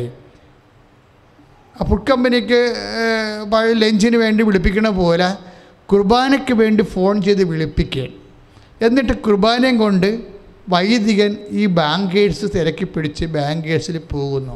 ഇതാണ് ഈ മരണത്തെ മുന്നോട്ട് കാണുമ്പോൾ യേശുക്രിസ്തുവിലുള്ള വിശ്വാസം പ്രഖ്യാപിക്കുന്നതിനാണ് ഫെയ്ത്ത് മാർക്കറ്റിംഗ് എന്ന് പറയുന്നത്. ഇപ്പോഴത് വിളിച്ച ആ വ്യക്തിയും ഈ ഇതിൽ ഭൂഗർഭാലയത്തിലേക്ക് വൈദികനെ കുർബാനയ്ക്ക് വേണ്ടി കുർബാന സ്വീകരിക്കാൻ വേണ്ടി വിളിച്ച വ്യക്തിയും വൈദികൻ തന്നെ ഇന്ന് വെടിയേറ്റ് മരിച്ചിരിക്കുന്ന സ്ഥിതിക്ക് ആ തോക്കിൻ്റെ ഇടയിലൂടെ അവന് കുർബാനയെ കൊണ്ടേ കൊടുത്ത വൈദികരും ഫെയ്ത്ത് മാർക്കറ്റിൽ തങ്ങളുടെ വിശ്വാസം പ്രഖ്യാപിച്ചിട്ട് കോടീശ്വരന്മാരായിരിക്കുകയാണ് കർത്താവിൻ്റെ മുമ്പിലെ വിശ്വാസത്തിൻ്റെ കോടീശ്വരന്മാരെ. അത് ഫെയ്ത്ത് മാർക്കറ്റിങ്ങിനുള്ളതാണ്. അത് വെച്ചാൽ ഫെയ്ത്ത് പ്രഖ്യാപിക്കാൻ, വിശ്വാസം പ്രഖ്യാപിക്കാൻ എപ്പോഴാണ് പ്രതിസന്ധി ഉണ്ടാകുന്നത്, അപ്പോഴാണ് വിശ്വാസം സെയിൽ ചെയ്യേണ്ടത്. വിശ്വാസം എപ്പോഴാണ് ഫെയ്ത്ത് മാർക്കറ്റിംഗ്. അതായത് വിശ്വാസത്തെ സംബന്ധിച്ചിടത്തോളം നമുക്ക് നഷ്ടമാണ് കിട്ടാൻ പോണത്. വിശ്വാസം പ്രഖ്യാപിച്ചുകൊണ്ട് നമുക്ക് ഒരു നഷ്ടവും കിട്ടണില്ല. ഇപ്പം കൃപാസനത്തിൽ വരുന്ന എല്ലാവരും വിശ്വാസികളാണെന്നൊന്നും ഞാൻ പറയത്തില്ല. എന്താ കാര്യം വെച്ച് കഴിഞ്ഞാൽ കൃപാസനത്തിലെ ഒത്തിരി പേരും മാതാവിൻ്റെ മധ്യസ്ഥത്തിൽ അല്ല കൃത്യമായിട്ട് ജീവിക്കുന്നുണ്ടെങ്കിലും ബേസിക്കായിട്ട് ആൾക്കാരുടെ മനസ്സിൽ സ്ഥലങ്ങൾ വിൽക്കണം, അതുപോലെ തന്നെ മകളെ കെട്ടിക്കണം, അതിലെ കുട്ടികളുണ്ടാകണം എന്നുള്ള പൊതുവായിട്ടുള്ള കാര്യങ്ങളാണ്. പക്ഷേ ഇതിനേക്കാൾ ഉപരി ക്രിസ്തുവിനെ മാത്രം, ക്രിസ്തുവിൻ്റെ ആനുകൂല്യങ്ങളോ അനുഗ്രഹങ്ങളോ ഒന്നുമല്ല, ക്രിസ്തുവിനെ മാത്രം അന്വേഷിക്കുന്ന ഒരു ജനതയാണ്. അവർ വിശ്വാസത്തിൽ നിന്നൊന്നും പ്രതീക്ഷിക്കണില്ല. അവർ ക്രിസ്തുവിനെ മാത്രമേ വിശ്വാസത്തിൽ നിന്ന് പ്രതീക്ഷിക്കുന്നുള്ളൂ, ക്രിസ്തുവിനെ മാത്രം. അങ്ങനെ നമ്മുടെ വിശ്വാസത്തിൻ്റെ സാമ്രാട്ടായ ദൈവത്തിൻ്റെ രഹസ്യനിധിയായ ക്രിസ്തുവിനെ അത് പ്രഖ്യാപിച്ചുകൊണ്ട് നമുക്ക് നഷ്ടമേ അപകടമേ ഉണ്ടാകത്തുള്ളൂ എന്ന് മനസ്സിലാക്കുന്ന സമയത്തും വിശ്വാസം പ്രഖ്യാപിക്കുന്നതിനാണ് ഫെയ്ത്ത് മാർക്കറ്റിംഗ് എന്ന് പറയണത്. അപ്പോഴവർ വലിയ വിലക്കാണ് ആ വിശ്വാസം തിരിച്ചു കൊടുക്കുന്നത്. ആർക്കാണ് കൊടുക്കുന്നത്? വിശ്വാസം ദൈവത്തിന് കൊടുക്കുകയാണ്. ദൈവത്തിന് കൊടുക്കുകയാണ്. എന്താണ്? നമ്മളത് പ്രഖ്യാപിക്കുകയാണ്. അതിൽ നമുക്കൊന്നും കിട്ടത്തില്ല, ദൈവത്തിനല്ലാതെ ഒന്നും കിട്ടത്തില്ല. ദൈവത്തിന് അല്ലാതെ ഒന്നും കിട്ടത്തില്ല, ദൈവത്തിന് അല്ലാതെ എനിക്കൊന്നും വേണ്ട, എനിക്ക് സൗഖ്യമില്ലെങ്കിലും ഞാൻ യേശുവിൽ വിശ്വസിക്കും, എനിക്ക് പരീക്ഷയ്ക്ക് തോറ്റാലും ഞാൻ യേശുവിൽ വിശ്വസിച്ച് ഞാൻ മുന്നോട്ട് പോകും, എൻ്റെ കുടുംബത്തിന് ലോൺ പാസ്സായില്ലെങ്കിലും ഞാൻ വിശ്വാസത്തിൽ നിലനിന്നുകൊണ്ട് യേശുവാണ് എൻ്റെ ജീവിതത്തിൻ്റെ ലക്ഷ്യമെന്ന് പറഞ്ഞുകൊണ്ട് ഞാൻ മുന്നോട്ട് പോകും എന്ന് പ്രഖ്യാപിക്കുന്നതാണ് ഫെയ്ത്ത് മാർക്കറ്റിംഗ് എന്ന് പറയുന്നത്. എന്ന് വെച്ച് കഴിഞ്ഞാൽ അതോടുകൂടി നീ വിശ്വാസത്തിൽ കോടീശ്വരിയായി മാറും. അതുകൊണ്ടാണ് പൗലോസ് പറയണത് നിധിയാണ്, ട്രഷറാണെന്ന് പറയണത്. ക്രിസ്തു, അതായത് പ്രഖ്യാപിക്കും തോറും ക്രിസ്തു നമ്മളിലെ വലിയ നിധിയായി വളർന്നുകൊണ്ടേ ഇരിക്കും. അതാണ് പൗലോസ് ഇപ്പോൾ കൊളോസ്യൻസ് 2:3 എന്താ പറയണത്? അതായത് ജ്ഞാനത്തിൻ്റെയും അറിവിൻ്റെയും നിധികൾ അവനിലാണ്. വായിച്ചോളൂ. കൊളോസ്യൻസ് 2:3 ജ്ഞാനത്തിൻ്റെയും അറിവിൻ്റെയും നിധികൾ അവനിലാണ് ഒളിഞ്ഞു കിടക്കുന്നത്. ആരിലാണ്? ക്രിസ്തുവിലെ. ഇപ്പം ക്രിസ്തുവിൽ എന്തൊക്കെ ഉണ്ടെന്നാണ് പറയണത്? ജ്ഞാനമുണ്ട്. ജ്ഞാനം എന്ന് പറയുന്നത് എന്താണ്? എൻ്റെ മെക്കാനിസം. ജ്ഞാനം എന്ന് പറയുന്നത് എന്താണ്? എൻ്റെ mechanism. How to do it, how to get through. വെച്ചാൽ നീ എങ്ങനെ രക്ഷപ്പെടണമെന്നുള്ളതിൻ്റെതാണ് ജ്ഞാനം എന്ന് പറയുന്നത്. ജ്ഞാനം.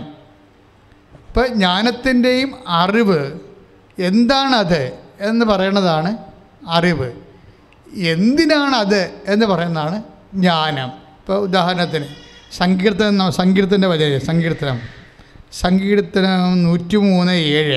അവിടുന്ന് തന്റെ വഴികൾ മോശയ്ക്കും പ്രവർത്തികൾ ഇസ്രായേൽ ജനത്തിനും വെളിപ്പെടുത്തി.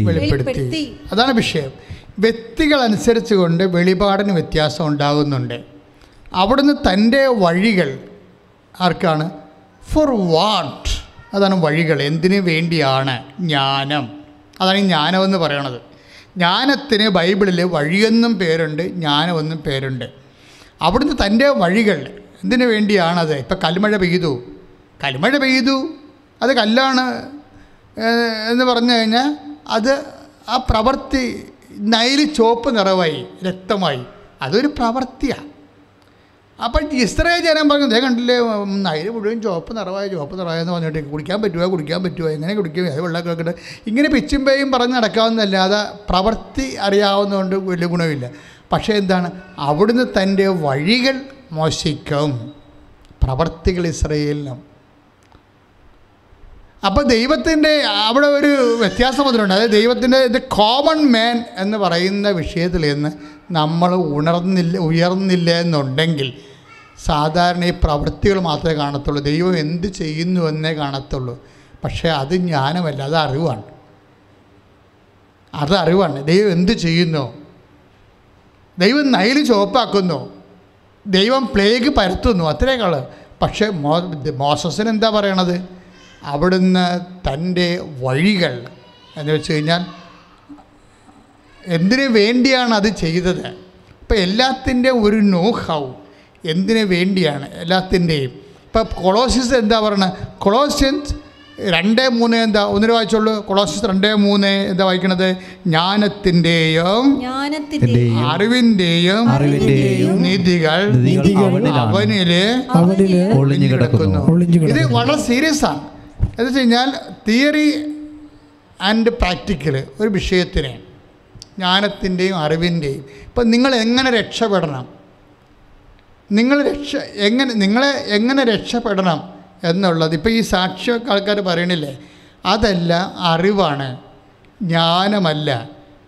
എന്തിനു വേണ്ടിയാണ് അവർക്ക് ആ സൗഖ്യം കൊടുത്തത് എന്ന് പറയണത് ജ്ഞാനമാണ്. അവരാധ്യാത്മമായിട്ട് വളർന്നാൽ മാത്രമേ അവർക്ക് ആ സാക്ഷ്യത്തിൻ്റെ ജ്ഞാനം കിട്ടത്തുള്ളൂ. ഒരു സാക്ഷ്യം ഉണ്ടായിരുന്നു, അജയ് തോമസ്, കോട്ടയം. അജയ് തോമസ് നല്ല സാക്ഷ്യം കേട്ടോ. നല്ല സാക്ഷ്യം എന്ന് വെച്ച് കഴിഞ്ഞാൽ അജയ് തോമസ് ഒരു എഡ്യൂക്കേറ്റഡ് ആയിട്ടുള്ള ഒരു ചാപ്പാണ്. അയാൾക്ക് IIT പഠിക്കുകയാണ്, അയാൾ ബോംബെ IIT പഠിക്കുകയാണ്. അജയ് തോമസ് പറഞ്ഞത്, എനിക്കിപ്പോഴും 32 വയസ്സുണ്ട് അല്ലേ, എനിക്ക് 32 വയസ്സുണ്ട്. അപ്പോൾ ഞാൻ കുറച്ച് പ്രാർത്ഥിക്കുന്ന സന്ദേശം എടുക്കുന്ന സ്ഥലങ്ങളിലൊക്കെ പോയായിരുന്നു. അപ്പോഴെന്നോട് പറഞ്ഞു, ഞാനിപ്പോൾ PhD ചെയ്തുകൊണ്ടിരിക്കുകയാണ്. PhD ചെയ്തുകൊണ്ടിരിക്കുകയാണ്. ദാറ്റ് മീൻസ് 6 വർഷം എടുക്കും. അത് IIT-യിൽ IIT അല്ലേ, IIT എന്ന് പറയണത് നമുക്ക് ഇപ്പോൾ IAS അഡ്മിനിസ്ട്രേഷൻ്റെ കാര്യത്തിൽ, IFS ഫോറസ്റ്റിൻ്റെ അഡ്മിനിസ്ട്രേഷൻ, IAM അതുപോലെ തന്നെ IAM എന്ന് പറയണത് ഈ ഫൈനാൻസ്, ഇക്കണോമിക്സ് അതുപോലെ തന്നെ ഉള്ള കാര്യങ്ങൾ. അതുപോലെ ആണ് ഈ IIT ടെക്നിക്കലായിട്ട്, ഇന്ത്യൻ ടെക്നിക്കൽ ലാസ്റ്റ് വാക്കാണ് ഇതൊക്കെ. അപ്പോൾ IIT പഠിക്കുക. അപ്പോൾ പഠിക്കണത് അയാൾക്ക് അവിടെ PhD ചെയ്തുകൊണ്ടിരിക്കുക. ആ PhD ചെയ്യുമ്പോൾ 6 വർഷമാകും. അപ്പോഴും 32 വയസ്സ് ഇപ്പോൾ ഉണ്ട്. 32, 6, 38. ഞങ്ങൾക്ക് ജോലി കിട്ടുമ്പോൾ 40 വയസ്സാകും എന്ന് പ്രാർത്ഥിക്കുന്ന സ്ഥലത്ത് നിന്ന് പറഞ്ഞെന്ന് ആ പുള്ളിക്കാരെ ഇന്നലെ ഇവിടെ സാക്ഷ്യപ്പെടുത്തിയിരിക്കുന്നത്. അപ്പോൾ അത് ശരിയാണല്ലോ, കറക്റ്റാണല്ലോ. അപ്പോൾ അയാൾ കർത്താവിനോട് ചോദിച്ചതിന്, കർത്താവേ, എനിക്കിപ്പോൾ 32 വയസ്സുണ്ടോ, ഇനിയിപ്പോൾ ഞാൻ PhD കഴിയുമ്പോഴേ 38 ജോലി കിട്ടുമ്പോൾ 40 അപ്പോൾ എനിക്കൊരു ജീവിതമില്ലേ എന്നാണ് ചോദിച്ചത്. ഇതാണ് ചോദ്യം. കൃത്യമല്ലേ? അയാളുടെ ചോദ്യം കറക്റ്റല്ലേ? അപ്പോഴേ എന്താ പ്രോബ്ലം വെച്ചാൽ ഇവിടെ എന്താ പറയണത്? ഇവിടെ പറയണത് കൊളോസ്യസ് 3:2-3 എന്താ പറയുന്നത്? ജ്ഞാനത്തിൻ്റെയും അറിവിൻ്റെയും നിധികൾ അവനിലാണ് ഒളിഞ്ഞു കിടക്കുന്നത്. അപ്പോഴേ നീ എങ്ങനെ രക്ഷപ്പെടണം? ഇപ്പം അജയ് തോമസ് എങ്ങനെ രക്ഷപ്പെടണമെന്നുള്ള ഹൗ ടു ഗെറ്റഡ് ഇതിൽ നിന്ന് എങ്ങനെ രക്ഷപ്പെട്ട് അവനൊരു കല്യാണം കഴിക്കണം, ജോലിയും കിട്ടണമെങ്കിൽ എന്നാ ചെയ്യേണ്ടത്? അതിന് ജ്ഞാനം വേണം. അതിന് എന്ത് ചെയ്യണം? ക്രിസ്തുവിലാണ് അത് ഒളിഞ്ഞിരിക്കുന്നത്. ഞാനിപ്പോൾ സംസാരിക്കുന്ന വിഷയം മെക്കാനിസം ഓഫ് ദി കവനന്റ് പ്രെയറാണ്. ഒരു ഉടമ്പടിയിൽ എന്താണ് അത് ആന്തരികമായി സംഭവിക്കുന്നത്? നമ്മളെ ഭക്ഷണം കഴിക്കുന്നവരിങ്ങനെ വീർത്ത് വരുന്നെന്ന് പറഞ്ഞിട്ട് കാര്യമില്ല. അതിൻ്റെ മെക്കാനിസം, അതിൻ്റെ മെറ്റബോളിസം എന്താണെന്ന് നോക്കുകയാണ്. അത് അറിഞ്ഞു കഴിഞ്ഞാൽ നമുക്കത് കൺട്രോൾ ചെയ്യാൻ പറ്റും, നമുക്കത് നടപ്പിൽ വരുത്താൻ പറ്റും ശാസ്ത്രീയമായിട്ട്. അപ്പോൾ അതനുസരിച്ച് ഉടമ്പടിയിൽ എപ്പോഴും നമ്മൾ ശ്രദ്ധിക്കേണ്ടത്, നിന്നെക്കുറിച്ചൊരു കാഴ്ചപ്പാടും ഇല്ല. അതാണ് അയാൾ പറയണത്. ഞാൻ 40 വയസ്സ് വരെ ഇനി കാത്തിരിക്കണോ? അപ്പോൾ എൻ്റെ ജീവിതം എന്ത് ചെയ്യും? ഇങ്ങനെ പോയത്. അപ്പോഴേ കർത്താവിനോട് ഞാൻ നേരിട്ട് ചോദിച്ചു. കർത്താവിനോട് നേരിട്ട് ചോദിച്ചെന്ന് പറഞ്ഞു, കർത്താവേ, ഇനി 6 വർഷം കൂടി ഞാൻ പഠിച്ചൊക്കെ വരുമ്പോൾ, പിന്നെ ഒരു കല്യാണം കഴിച്ച് ഇപ്പോൾ ജോലിയൊക്കെ കിട്ടി വരുമ്പോൾ എത്ര കാലമാകും? അപ്പോൾ ജീവിതത്തിൻ്റെ പകുതി പോവും. 80 വയസ്സ് വരെയാണ് ജീവിതം എന്നുണ്ടെങ്കിലേ പിന്നെ 80 വയസ്സല്ലേ ഉള്ളു. അപ്പോൾ കല്യാണം കഴിച്ചാൽ അവന് 60 വയസ്സാകുമ്പോൾ പിള്ളേർക്ക് വല്ലതും 10-18 വയസ്സാകത്തുള്ളൂ. ഈ 18 വയസ്സുള്ളവന് 60 വയസ്സുള്ള അപ്പനെയൊക്കെ അത് ആര് മൈൻഡ് ചെയ്യാനാണ്? വല്ല രക്ഷമുണ്ട്? ഇപ്പം തന്നെ പിള്ളേർക്ക് അമ്മമാരെ പിടിക്കാൻ നടക്കും. ഇപ്പം തന്നെ പിള്ളേർ പറഞ്ഞ് അമ്മയുടെ ഉടുപ്പ് ഷാബിയാണെങ്കിൽ PTA മീറ്റിങ്ങിന് വരണ്ടെന്ന് 6 വയസ്സുള്ള കക്ഷികളൊക്കെ പറയണ കേൾക്കുന്നത്. അപ്പോൾ അതാണ് അവസ്ഥ. അപ്പോൾ അതുകൊണ്ട് അത്ര നിസ്സാരമല്ല ഈ വിഷയം വളരെ സീരിയസാണ്. അപ്പോൾ അയാൾ കർത്താവിനോട് നേരിട്ട് ഇൻട്രാക്ട് ചെയ്ത്, ഈ ദൈവത്തോട് നേരിട്ട് ഇൻട്രാക്ട് ചെയ്യുക, നമ്മുടെ കാര്യങ്ങൾ പറയുക എന്ന് പറഞ്ഞാൽ അത് ഈസിയുമാണ്, പക്ഷേ എന്നാൽ പാടുമാണ്. കുറച്ച് ആധികാരികത വേണം നമുക്കങ്ങനെ സംസാരിക്കണമെങ്കിൽ. റിലേഷൻസ് ബേസ്ഡാണ്. ഇപ്പോൾ റിലേഷൻസ് ബേസ്ഡാണ്. ഇപ്പോൾ ചില ആൾക്കാർ എൻ്റെ അടുത്ത് നേരിട്ട് വന്ന് സംസാരിക്കും. ചില ആൾക്കാർ ഓഫീസ് ത്രൂ ആണ് വരണത്. അതെന്താ കാര്യം? അവരെ ചിലപ്പോൾ ഞാനുമായിട്ട് റിലേഷൻ ബേസ് ആയിരിക്കും. എൻ്റെ അടുത്ത് വരുന്നത് ആരാണ്? ഞാൻ ഏൽപ്പിച്ച് ജോലി ചെയ്തുകൊണ്ടിരിക്കുന്ന ഇവിടുത്തെ ശുശ്രൂഷകരായിരിക്കും എൻ്റെ അടുത്ത് വരുന്നത്. ഇതുപോലെ ദൈവവുമായിട്ട് ദൈവത്തിൻ്റെ എന്തെങ്കിലും ശുശ്രൂഷ നീ ചെയ്യുന്നുണ്ടോ? അതൊരു സീരിയസ് വിഷയമാണ്.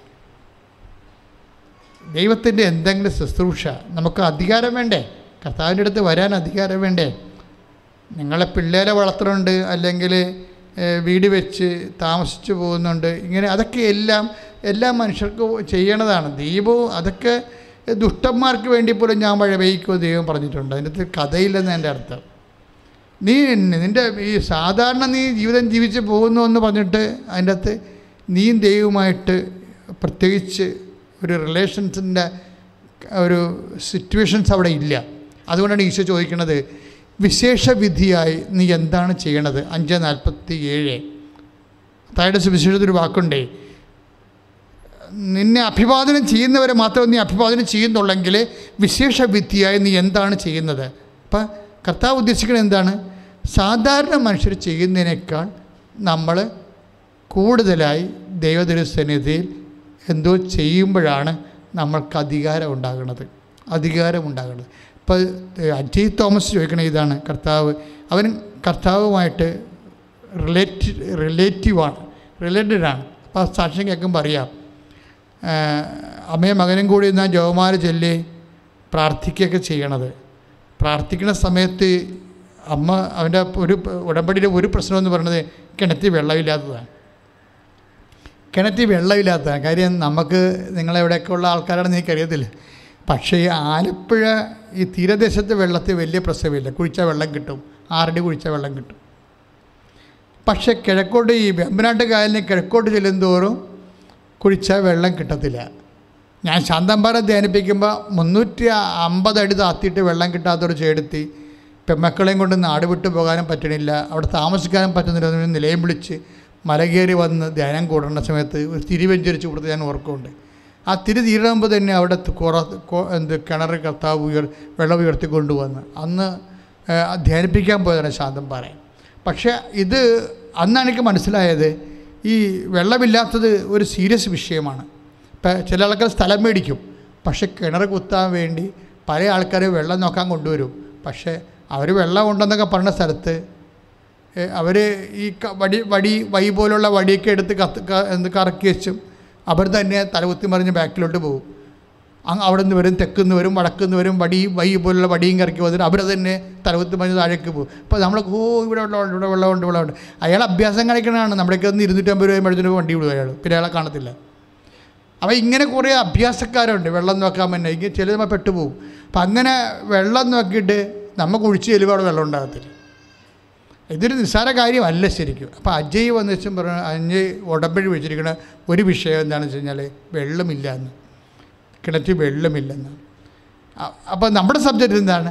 ജ്ഞാനത്തിൻ്റെ അറിവിൻ്റെ നിധിയെല്ലാം അവരിൽ നിക്ഷിപ്തമായിരിക്കുന്നു.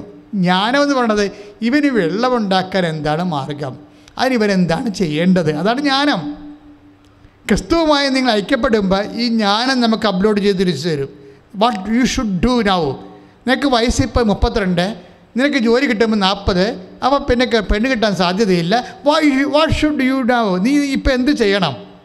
ഇത് അവന് മാത്രമല്ല, എല്ലാവർക്കും കർത്താവ് പകർന്നു കിട്ടും. എല്ലാം എന്താണ് ഇപ്പോൾ ചെയ്യേണ്ടത്, നീ ചെയ്യേണ്ടത് എന്താണെന്ന് അവിടെ ചെല്ലുമ്പോൾ നിനക്ക് അറിവ് തരുമെന്ന് കർത്താവ് പറഞ്ഞില്ലേ. അതുപോലെ ഓരോ സ്പോട്ട് ചെല്ലുമ്പോൾ ദൈവം നമുക്ക് ഈ ജ്ഞാനം എല്ലാത്തും എങ്ങനെ രക്ഷപ്പെടാൻ പറ്റും എല്ലാം ദൈവത്തിന് അറിയാം. കഴിഞ്ഞ ദിവസങ്ങളൊരു സാക്ഷ്യം ഉണ്ടായത്, അവരൊരു കമ്പനി നടത്തുകയാണ്. അതിപ്പം വലിയ കടവാണ്. കോവിഡ് വന്നപ്പോൾ ഓണർ മരിച്ചു. പക്ഷേ 15 ലക്ഷം രൂപ ആ കമ്പനിയിൽ ഇവർക്ക് ഇൻവെസ്റ്റ്മെൻറ്റുണ്ട്, ഷെയറുണ്ട്. ആ ഷെയർ മാനേജറിൻ്റെ കൊടുത്തിരിക്കുകയാണ്. ആ മാനേജർ ആ ഇവരുടെ ഷെയർ കൂടി വാങ്ങിച്ചുകൊണ്ടാണ് ഈ കമ്പനി നടത്തിക്കൊണ്ട് പോകുന്നത്. പക്ഷേ കോവിഡ് വന്നപ്പോൾ കമ്പനി അടച്ച് മാനേജരും ടെൻഷൻ കൊണ്ട് ഈ കടം കൊണ്ട് മരിച്ചുപോയി. അപ്പോൾ ഈ മാനേജരും മരിച്ച് പിന്നെ എന്താ അവർക്ക് സംഭവിച്ചത്? അവരുടെ കാശും പോയി. എന്ത് ചെയ്യും? അപ്പോൾ ഇവിടെ ജ്ഞാനമാണ് വർക്ക് ചെയ്യണത്. അവരൊന്ന് ഉടമ്പടി ചെയ്യും. ഉടമ്പടി ചെയ്ത് കഴിഞ്ഞാൽ അത് സാക്ഷ്യം നമ്മുടെ യൂട്യൂബിൽ കിടക്കുന്നുണ്ട്. ഉടമ്പടി ചെയ്ത് കഴിയുമ്പോൾ നമ്മൾക്ക് ഒരു ജ്ഞാനമില്ല, ഇവരെങ്ങനെ രക്ഷപ്പെടും. നമ്മൾ വാവിളിച്ച് പോകും, ഇവരെങ്ങനെ രക്ഷപ്പെടാണ്? ഇവരുടെ കാശ് 10 ലക്ഷം രൂപ മാനേജറിൻ്റെ അടുത്ത് പോയാൽ അതിന് കണക്കുമില്ല. ആ കമ്പനി പൂട്ടിക്കിടക്കുകയാണ്. ഇനി ഇപ്പോൾ കോവിഡ് കാലത്ത് ഇവർക്ക് അതിനിടയ്ക്ക് ഇതും വന്നു, ഒമിക്രോണും വന്ന് പോരെ, കാശാ പോയി, പിന്നെ ഒമിക്രോണും വന്ന്, കോവിഡ് വന്ന്, മാനേജർ മരിച്ച്. ഈ ആൾ എങ്ങനെ രക്ഷപ്പെടാനാണ്? പക്ഷേ ഇതിനും എന്താണ് ജ്ഞാനത്തിൻ്റെയും ഇവരെങ്ങനെ രക്ഷപ്പെടണമെന്നുള്ള ഇവർ രക്ഷപ്പെടാനുള്ള ഒരു ഫോർമുല ദൈവത്തിനുണ്ടാകുമല്ലോ. എല്ലാവരെയും രക്ഷപ്പെടുത്താനുള്ള ഫോർമുല ദൈവത്തിൻ്റെ കയ്യിലുണ്ട് എന്നുള്ളതിൻ്റെ അടയാളമാണ് കുരിശ്. കാര്യം ലോകം മുഴുവനും പാപത്തിൽ അകപ്പെട്ടു പോയാലും അതിനെ രക്ഷപ്പെടുത്താൻ വേണ്ടി ദൈവത്തിൻ്റെ കയ്യിൽ ഫോർമുല ഉണ്ട്. അതാണ് കുരിശെന്ന് പറയുന്നത്. അപ്പോൾ അതുപോലെ തന്നെ അത് എൻറ്റയർ ഗ്ലോബ് യൂണിവേഴ്സലായിട്ടാണ് അങ്ങനെ ഒരു ഫോർമുല സൊല്യൂഷൻ ഉണ്ടെങ്കിലും നിൻ്റെ ജീവിതത്തിൽ നിനക്ക് വേണ്ടി മാത്രം നീ രക്ഷപ്പെടാൻ, നിൻ്റെ കുടുംബം രക്ഷപ്പെടാൻ, നിൻ്റെ മക്കൾ രക്ഷപ്പെടാൻ വേണ്ടി മാത്രം ദൈവത്തിൻ്റെ അടുത്ത് ജ്ഞാനമുണ്ട്. അതാണ് കൊളോസ്യസ് 3:2-3 ജ്ഞാനത്തിൻ്റെയും അറിവിൻ്റെയും നിധി അവൻ ഒളിഞ്ഞു കിടക്കുന്നു. അപ്പോൾ ഇത് യു മസ്റ്റ് ഡിഗ് ഇറ്റ്. അതായത് വെറുതെ ചെന്ന് ജ്ഞാനത്തിൻ്റെയും അറിവിൻ്റെയും നിധി അലമാരി ഇരിക്കണം എന്നല്ല പറയണത്, ഒളിഞ്ഞു കിടക്കണം എന്നാണ് പറയണത്. അപ്പം നമ്മൾ പ്രാർത്ഥന കൊണ്ടും കമ്മിറ്റ്മെൻറ്റ് കൊണ്ടും നമ്മളിത്, ഈ സ്ത്രീ അങ്ങനെ ഒരു സ്ത്രീയാണ്. അവർ പറഞ്ഞ അമ്മയെടുത്ത് ഇതിനൊക്കെ വഴിയുണ്ട്, അമ്മ ഈശോയോട് ചോദിച്ച് എന്നെ സഹായിക്കണം, എനിക്കാരുമില്ല ഇത് പറഞ്ഞു തരാനും തിരക്കാനും ഒക്കെ. ഇതാണ് ഡയലോഗ് എന്ന് പറയുന്നത്. അത് തന്നെയാണ് ഈ അജി തോമസും ചെയ്തത്. എനിക്ക് വയസ്സ് 32, ഞാൻ പുറത്തിറക്കുമ്പോൾ 40 വയസ്സ്. അപ്പം പെണ്ണ് കെട്ടുവന്നൊന്നും എനിക്കറിയാൻ പറ്റില്ല. നീ അത് തീരുമാനിക്കണം. പക്ഷേ ഇവർക്ക് രണ്ടുപേർക്കും ദൈവത്തോട് ഡയലോഗ് ചെയ്യാനുള്ള അധികാരമുണ്ട്. ഈ അധികാരം ഇവരെങ്ങനെ ഒപ്പിച്ചെന്ന് നമ്മൾ അറിയണം. അധികാരം എന്ന് പറയുന്നത് ഇതിൻ്റെ ഒരു ഭാഗമാണ്. ആത്മബന്ധം കുറച്ച് കഴിയുമ്പോൾ അധികാരമായിട്ട് മാറും. ആത്മബന്ധമായിട്ടാണ് നമ്മൾ തുടങ്ങണത്. വിശ്വാസത്തിൽ അങ്ങനെ ഒരു പ്രത്യേകത ഉണ്ട്. ആദ്യം ഒരു അവിശ്വാസമായിരിക്കും ഉണ്ടാകുന്നത്, പിന്നെ വിശ്വാസം, പിന്നെ അതിജീവിത വിശ്വാസമുണ്ട്. സാധാരണ ക്ലേശങ്ങൾ അതിജീവിക്കുന്ന, ഇപ്പം നമ്മൾ കണ്ടിട്ടില്ലേ, കഴിഞ്ഞ ദിവസമൊക്കെ കണ്ടായിരുന്നു 1 പത്രോസ് 1:7, കാരണം അഗ്നിശോധനയെ അതിജീവിക്കുന്ന നശ്വരമായ സ്വർണത്തേക്കാൾ വിലയേറിയതായിരിക്കും പരീക്ഷകളെ അതിജീവിക്കുന്ന നിങ്ങളുടെ വിശ്വാസം. അതായത് ഒരു പരീക്ഷയെ നമ്മുടെ വിശ്വാസം അതിജീവിച്ചാൽ അതിന് പിന്നെ അതിൻ്റെ മൂല്യം കൂടും. അതാണ് അതിജീവിത വിശ്വാസം എന്ന് പറയുന്നത്. ഒരു പരീക്ഷയെ നമ്മൾ അതിജീവിച്ചെന്ന് വിചാരിച്ചോ, പലതരത്തിലുള്ള പരീക്ഷകൾ നമുക്കുണ്ടാകും. ചിലപ്പോൾ നമ്മൾ പുണ്യമൊക്കെ ചെയ്ത് ജീവിക്കുന്ന ആൾക്കാരായിരിക്കും, പക്ഷെ നമുക്ക് രോഗങ്ങൾ, നല്ല നിർണായകമായ സമയത്ത് നമുക്ക് രോഗങ്ങൾ വരും. ചിലർക്ക് ചില പരീക്ഷ എഴുതാൻ പറ്റാതെ വരും. ചിലർക്ക് ചില കല്യാണം തന്നെ കപ്പിനും ചുണ്ടിനും ഇടയ്ക്ക് വെച്ച് കല്യാണം വിട്ടുപോകും. അപ്പോൾ നമ്മൾ ഇത്രയും പ്രാർത്ഥിച്ച് ഒരുങ്ങി മനസ്സമ്മതം നടത്തി എല്ലാവരും അറിയിച്ചിട്ട് ഇപ്പോൾ കല്യാണം വിട്ടുപോയാൽ പിന്നെ അവർ പ്രാർത്ഥിക്കത്തില്ല. അതാണ് പരീക്ഷ എന്ന് പറയുന്നത്. ഞാൻ ഇത്രയും കപ്പിനും ചുണ്ടിനും വന്ന കല്യാണം വിട്ടുപോയില്ല, ഇനി എന്നായി, അത് ദൈവത്തിന് വിളിക്കാനാണ്, ഞാൻ നിർത്തിയെന്ന് പറയും. അതാണ് പരീക്ഷ എന്ന് പറയുന്നത്. പക്ഷേ ഇങ്ങനെ ഒരു പരീക്ഷ ഉൾപ്പെട്ടെങ്കിലും നീ പിന്നെ അതിനെ അതിജീവിച്ച് വിശ്വാസം പ്രഖ്യാപിച്ചാൽ നിൻ്റെ വിശ്വാസത്തിന് മൂല്യം ഉണ്ടാകും. അതിജീവിത വിശ്വാസം. അതായത് എപ്പോഴും നമ്മൾ ശ്രദ്ധിക്കേണ്ട ഇതാണ്, എന്തെങ്കിലും നമ്മൾക്ക് അർഹമായ കാര്യങ്ങൾ, പ്രാർത്ഥനയുണ്ട്, അല്ലെങ്കിൽ അത് അർഹമായ കാര്യങ്ങൾ കിട്ടേണ്ടതാണ്. നമുക്ക് അർഹമായത് കിട്ടാതിരിക്കുകയും അനർഹർക്ക് അത് കിട്ടുകയും ചെയ്യുമ്പോൾ നമുക്ക് ഒരു വിഷമമുണ്ടാകും. അപ്പോൾ വിഷമമുണ്ടാകുന്ന സ്വാഭാവികമാണ്. പക്ഷെ അത് പ്രാർത്ഥനയെ ബാധിക്കുന്നില്ല എങ്കിൽ നിൻ്റെ വിശ്വാസം അതിജീവിച്ച വിശ്വാസമാണ്. പറഞ്ഞ മനസ്സിലായില്ലേ? നിനക്ക് അർഹമായത് കിട്ടിയില്ല, അനർഹരായിട്ടുള്ള ആൾക്കാർക്ക് അത് കിട്ടി. അത് സ്വാഭാവികമായിട്ട് ഈ ലോകത്ത് നടക്കുന്ന കാര്യമാണ്. പക്ഷെ അത് നിൻ്റെ പ്രാർത്ഥനയെ ബാധിച്ചിട്ടില്ലെങ്കിൽ, എന്നാത്തിന് പ്രാർത്ഥിക്കാൻ, അപ്പോൾ ആദ്യമായിട്ട് ഇതില്ല, പിന്നെ ലോകത്ത് പ്രാർത്ഥിക്കുന്നവരൊക്കെ രക്ഷപ്പെട്ടത്. എൻ്റെ അവസ്ഥ ഇത് തന്നെ കണ്ടില്ല. നിങ്ങൾക്ക് അറിയാമല്ലോ, ഞാൻ പള്ളിയിൽ നിന്ന് മാറാൻ നടക്കുന്ന ആളാണ്. പക്ഷേ എന്നാ പറ്റി, ഇപ്പം നമുക്ക് ഭാവി ചെന്നേരം പാതാടാളെന്ന് പറഞ്ഞാൽ പട്ടി എന്ന സ്ഥലത്ത് പടിവാതിൽ തുറക്കണമെന്ന് പറഞ്ഞ പോലെ അവസ്ഥയാണ്. നാട്ടുകാരുടെ കുറേ വർത്തമാനങ്ങളൊക്കെ ഉണ്ടല്ലോ, എന്തെങ്കിലും ഇവർക്കിട്ടൊന്ന് കർത്താവ് തോണ്ടിയാൽ മതി, അപ്പോൾ വായിന്ന് പഴമൊഴി തന്നെ കാണാം, ഭാവി ചെന്നേരം പാതാളം, ഇങ്ങനെയൊക്കെ പറഞ്ഞ് ദൈവത്തിനെ ആക്കിക്കളയും. ഇവിടെയാണ് വിഷയം വരുന്നത്. ചില ആൾക്കാർ മിണ്ടത്തില്ല. കർത്താവ് ഇതിനേക്കാളും ഇതെങ്ങനെ സെറ്റ് ചെയ്യണമെന്ന് എൻ്റെ ദൈവത്തിന് അറിയാം. അവരുടനെ അതിൽ വിശ്വാസം പ്രഖ്യാപിക്കും. അതാണ് അതിജീവിത വിശ്വാസം എന്ന് പറയണത്. അതായത് ഇഷ്യൂസ് വന്നു, നമുക്ക് ന്യായമായി കിട്ടേണ്ടത് നമുക്ക് കിട്ടിയില്ല, പക്ഷേ ഒരു പ്രാർത്ഥനയില്ലാത്ത ആൾക്കാർക്ക് അത് കിട്ടുകയും ചെയ്തു, നമ്മളത് കാണുകയും ചെയ്താണ്. അവരുടെ പത്രാസ് നമ്മൾ കാണുകയും ചെയ്യുമ്പോൾ നമുക്കൊരു കുലുക്കവുമില്ല. നമ്മൾ വിശ്വാസം പ്രഖ്യാപിക്കണമെങ്കിൽ ആ വിശ്വാസത്തിന് മൂല്യം ഉണ്ടാവും. ഈ മൂല്യം ഉള്ള വിശ്വാസം കൂടുന്നതനുസരിച്ചുകൊണ്ട് ആധികാരികത വളരും. ആധികാരികത എന്ന് പറയണത്, ഇപ്പോൾ ഇവർ തന്നെ ഒരു അജി തോമസ് എന്താ ചെയ്യുന്നത്, കർത്താവിനോട് സംസാരിക്കുകയാണ്. 32 വയസ്സായല്ലോ, ഇനി 40 വയസ്സിലാണ് ഞാൻ പാസ് ഔട്ട് ആകണമെങ്കിൽ എനിക്ക് പെണ്ണ് കിട്ടുമോ, എനിക്ക് ജോലി അപ്ലൈ കിട്ടണമെന്നുണ്ടെങ്കിൽ പിന്നെ എത്ര കാലം കൂടി ജീവിക്കാൻ പറ്റുമായിരിക്കും. അപ്പോൾ നിൻ്റെ ജീവൽ പ്രശ്നങ്ങൾ നീ നിൻ്റെ സൃഷ്ടാവുമായിട്ട് നീ ഷെയർ ചെയ്യേ. അത് ഷെയർ ചെയ്യണത്, ഇവനത് ഷെയർ ചെയ്താൽ ദൈവം കേൾക്കും. എന്താ കാര്യത്തിൽ ഇവൻ റിലേഷൻസ് ഉണ്ട്.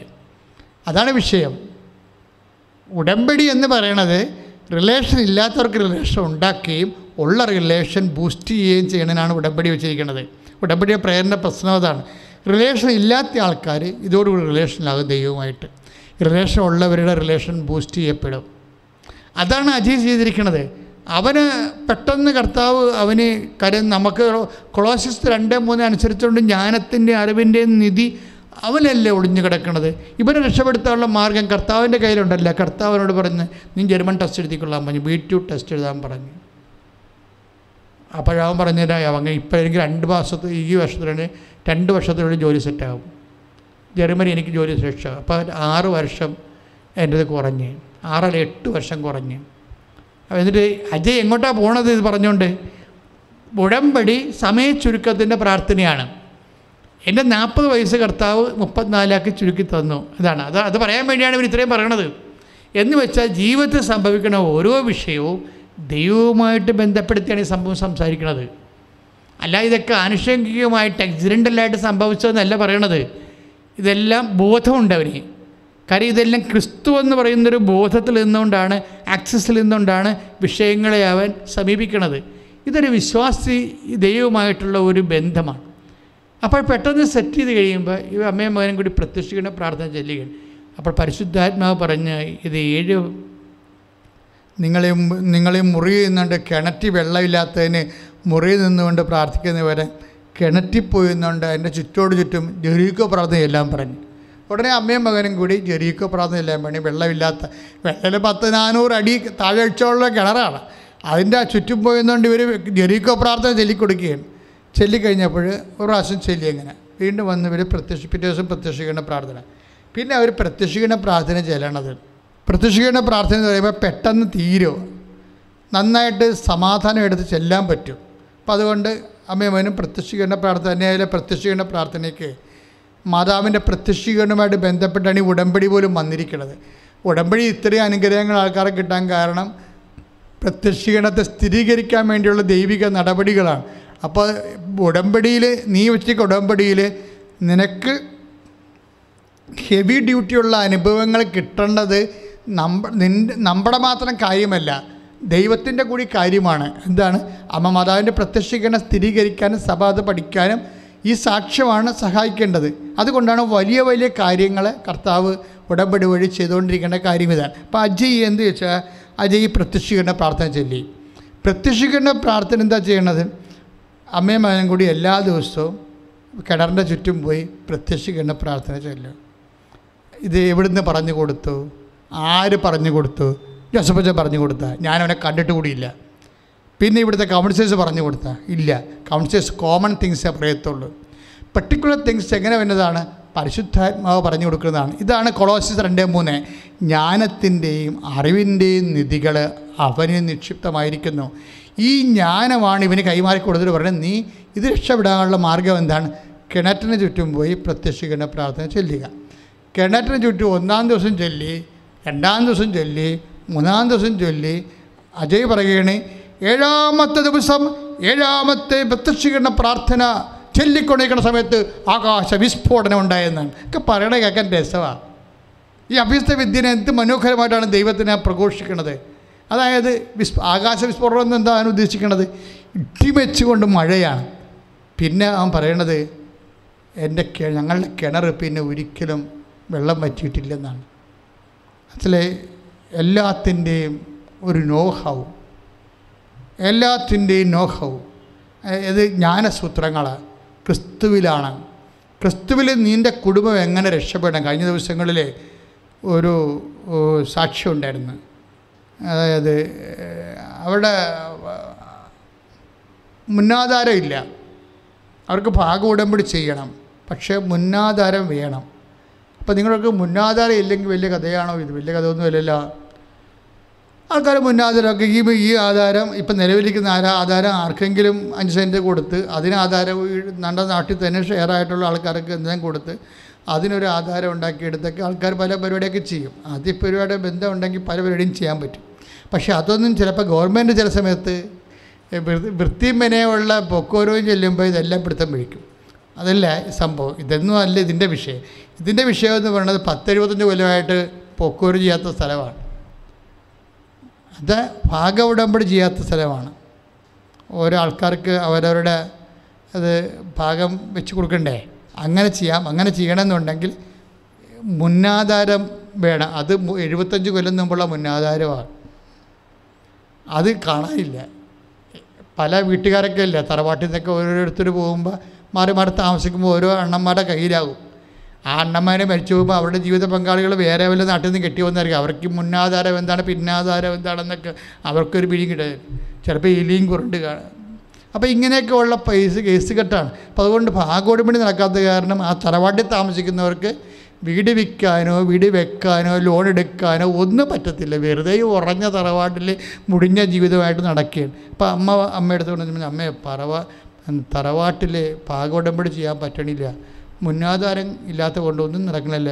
അപ്പൂപ്പന്മാരുടെ കാലം തൊട്ട് മുന്നാധാരം തിരക്കനായിട്ട് കേട്ടുള്ളൂ, ഇന്നുവരെ കിട്ടിയിട്ടില്ലെന്ന് പറഞ്ഞുകൊണ്ട് ഉടമ്പടി വെച്ചു.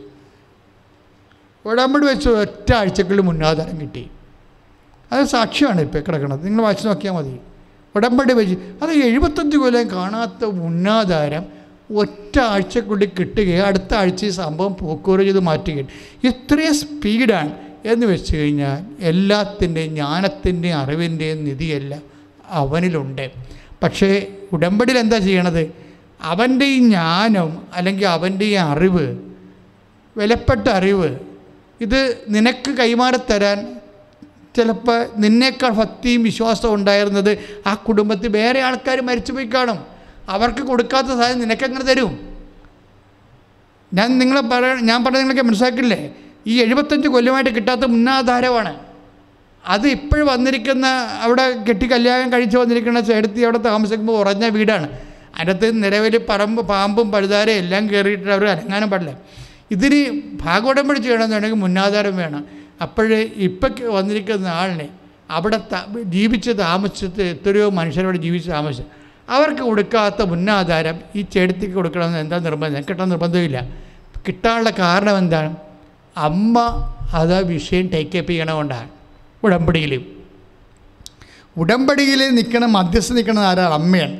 അമ്മ ഈ വിഷയത്തിൽ ടേക്കപ്പ് ചെയ്യുമ്പോൾ ഏതെങ്കിലും വിധേന ആ മുന്നാധാരം ഇവിടെ മുന്നിലേക്ക് അമ്മ എത്തിക്കും.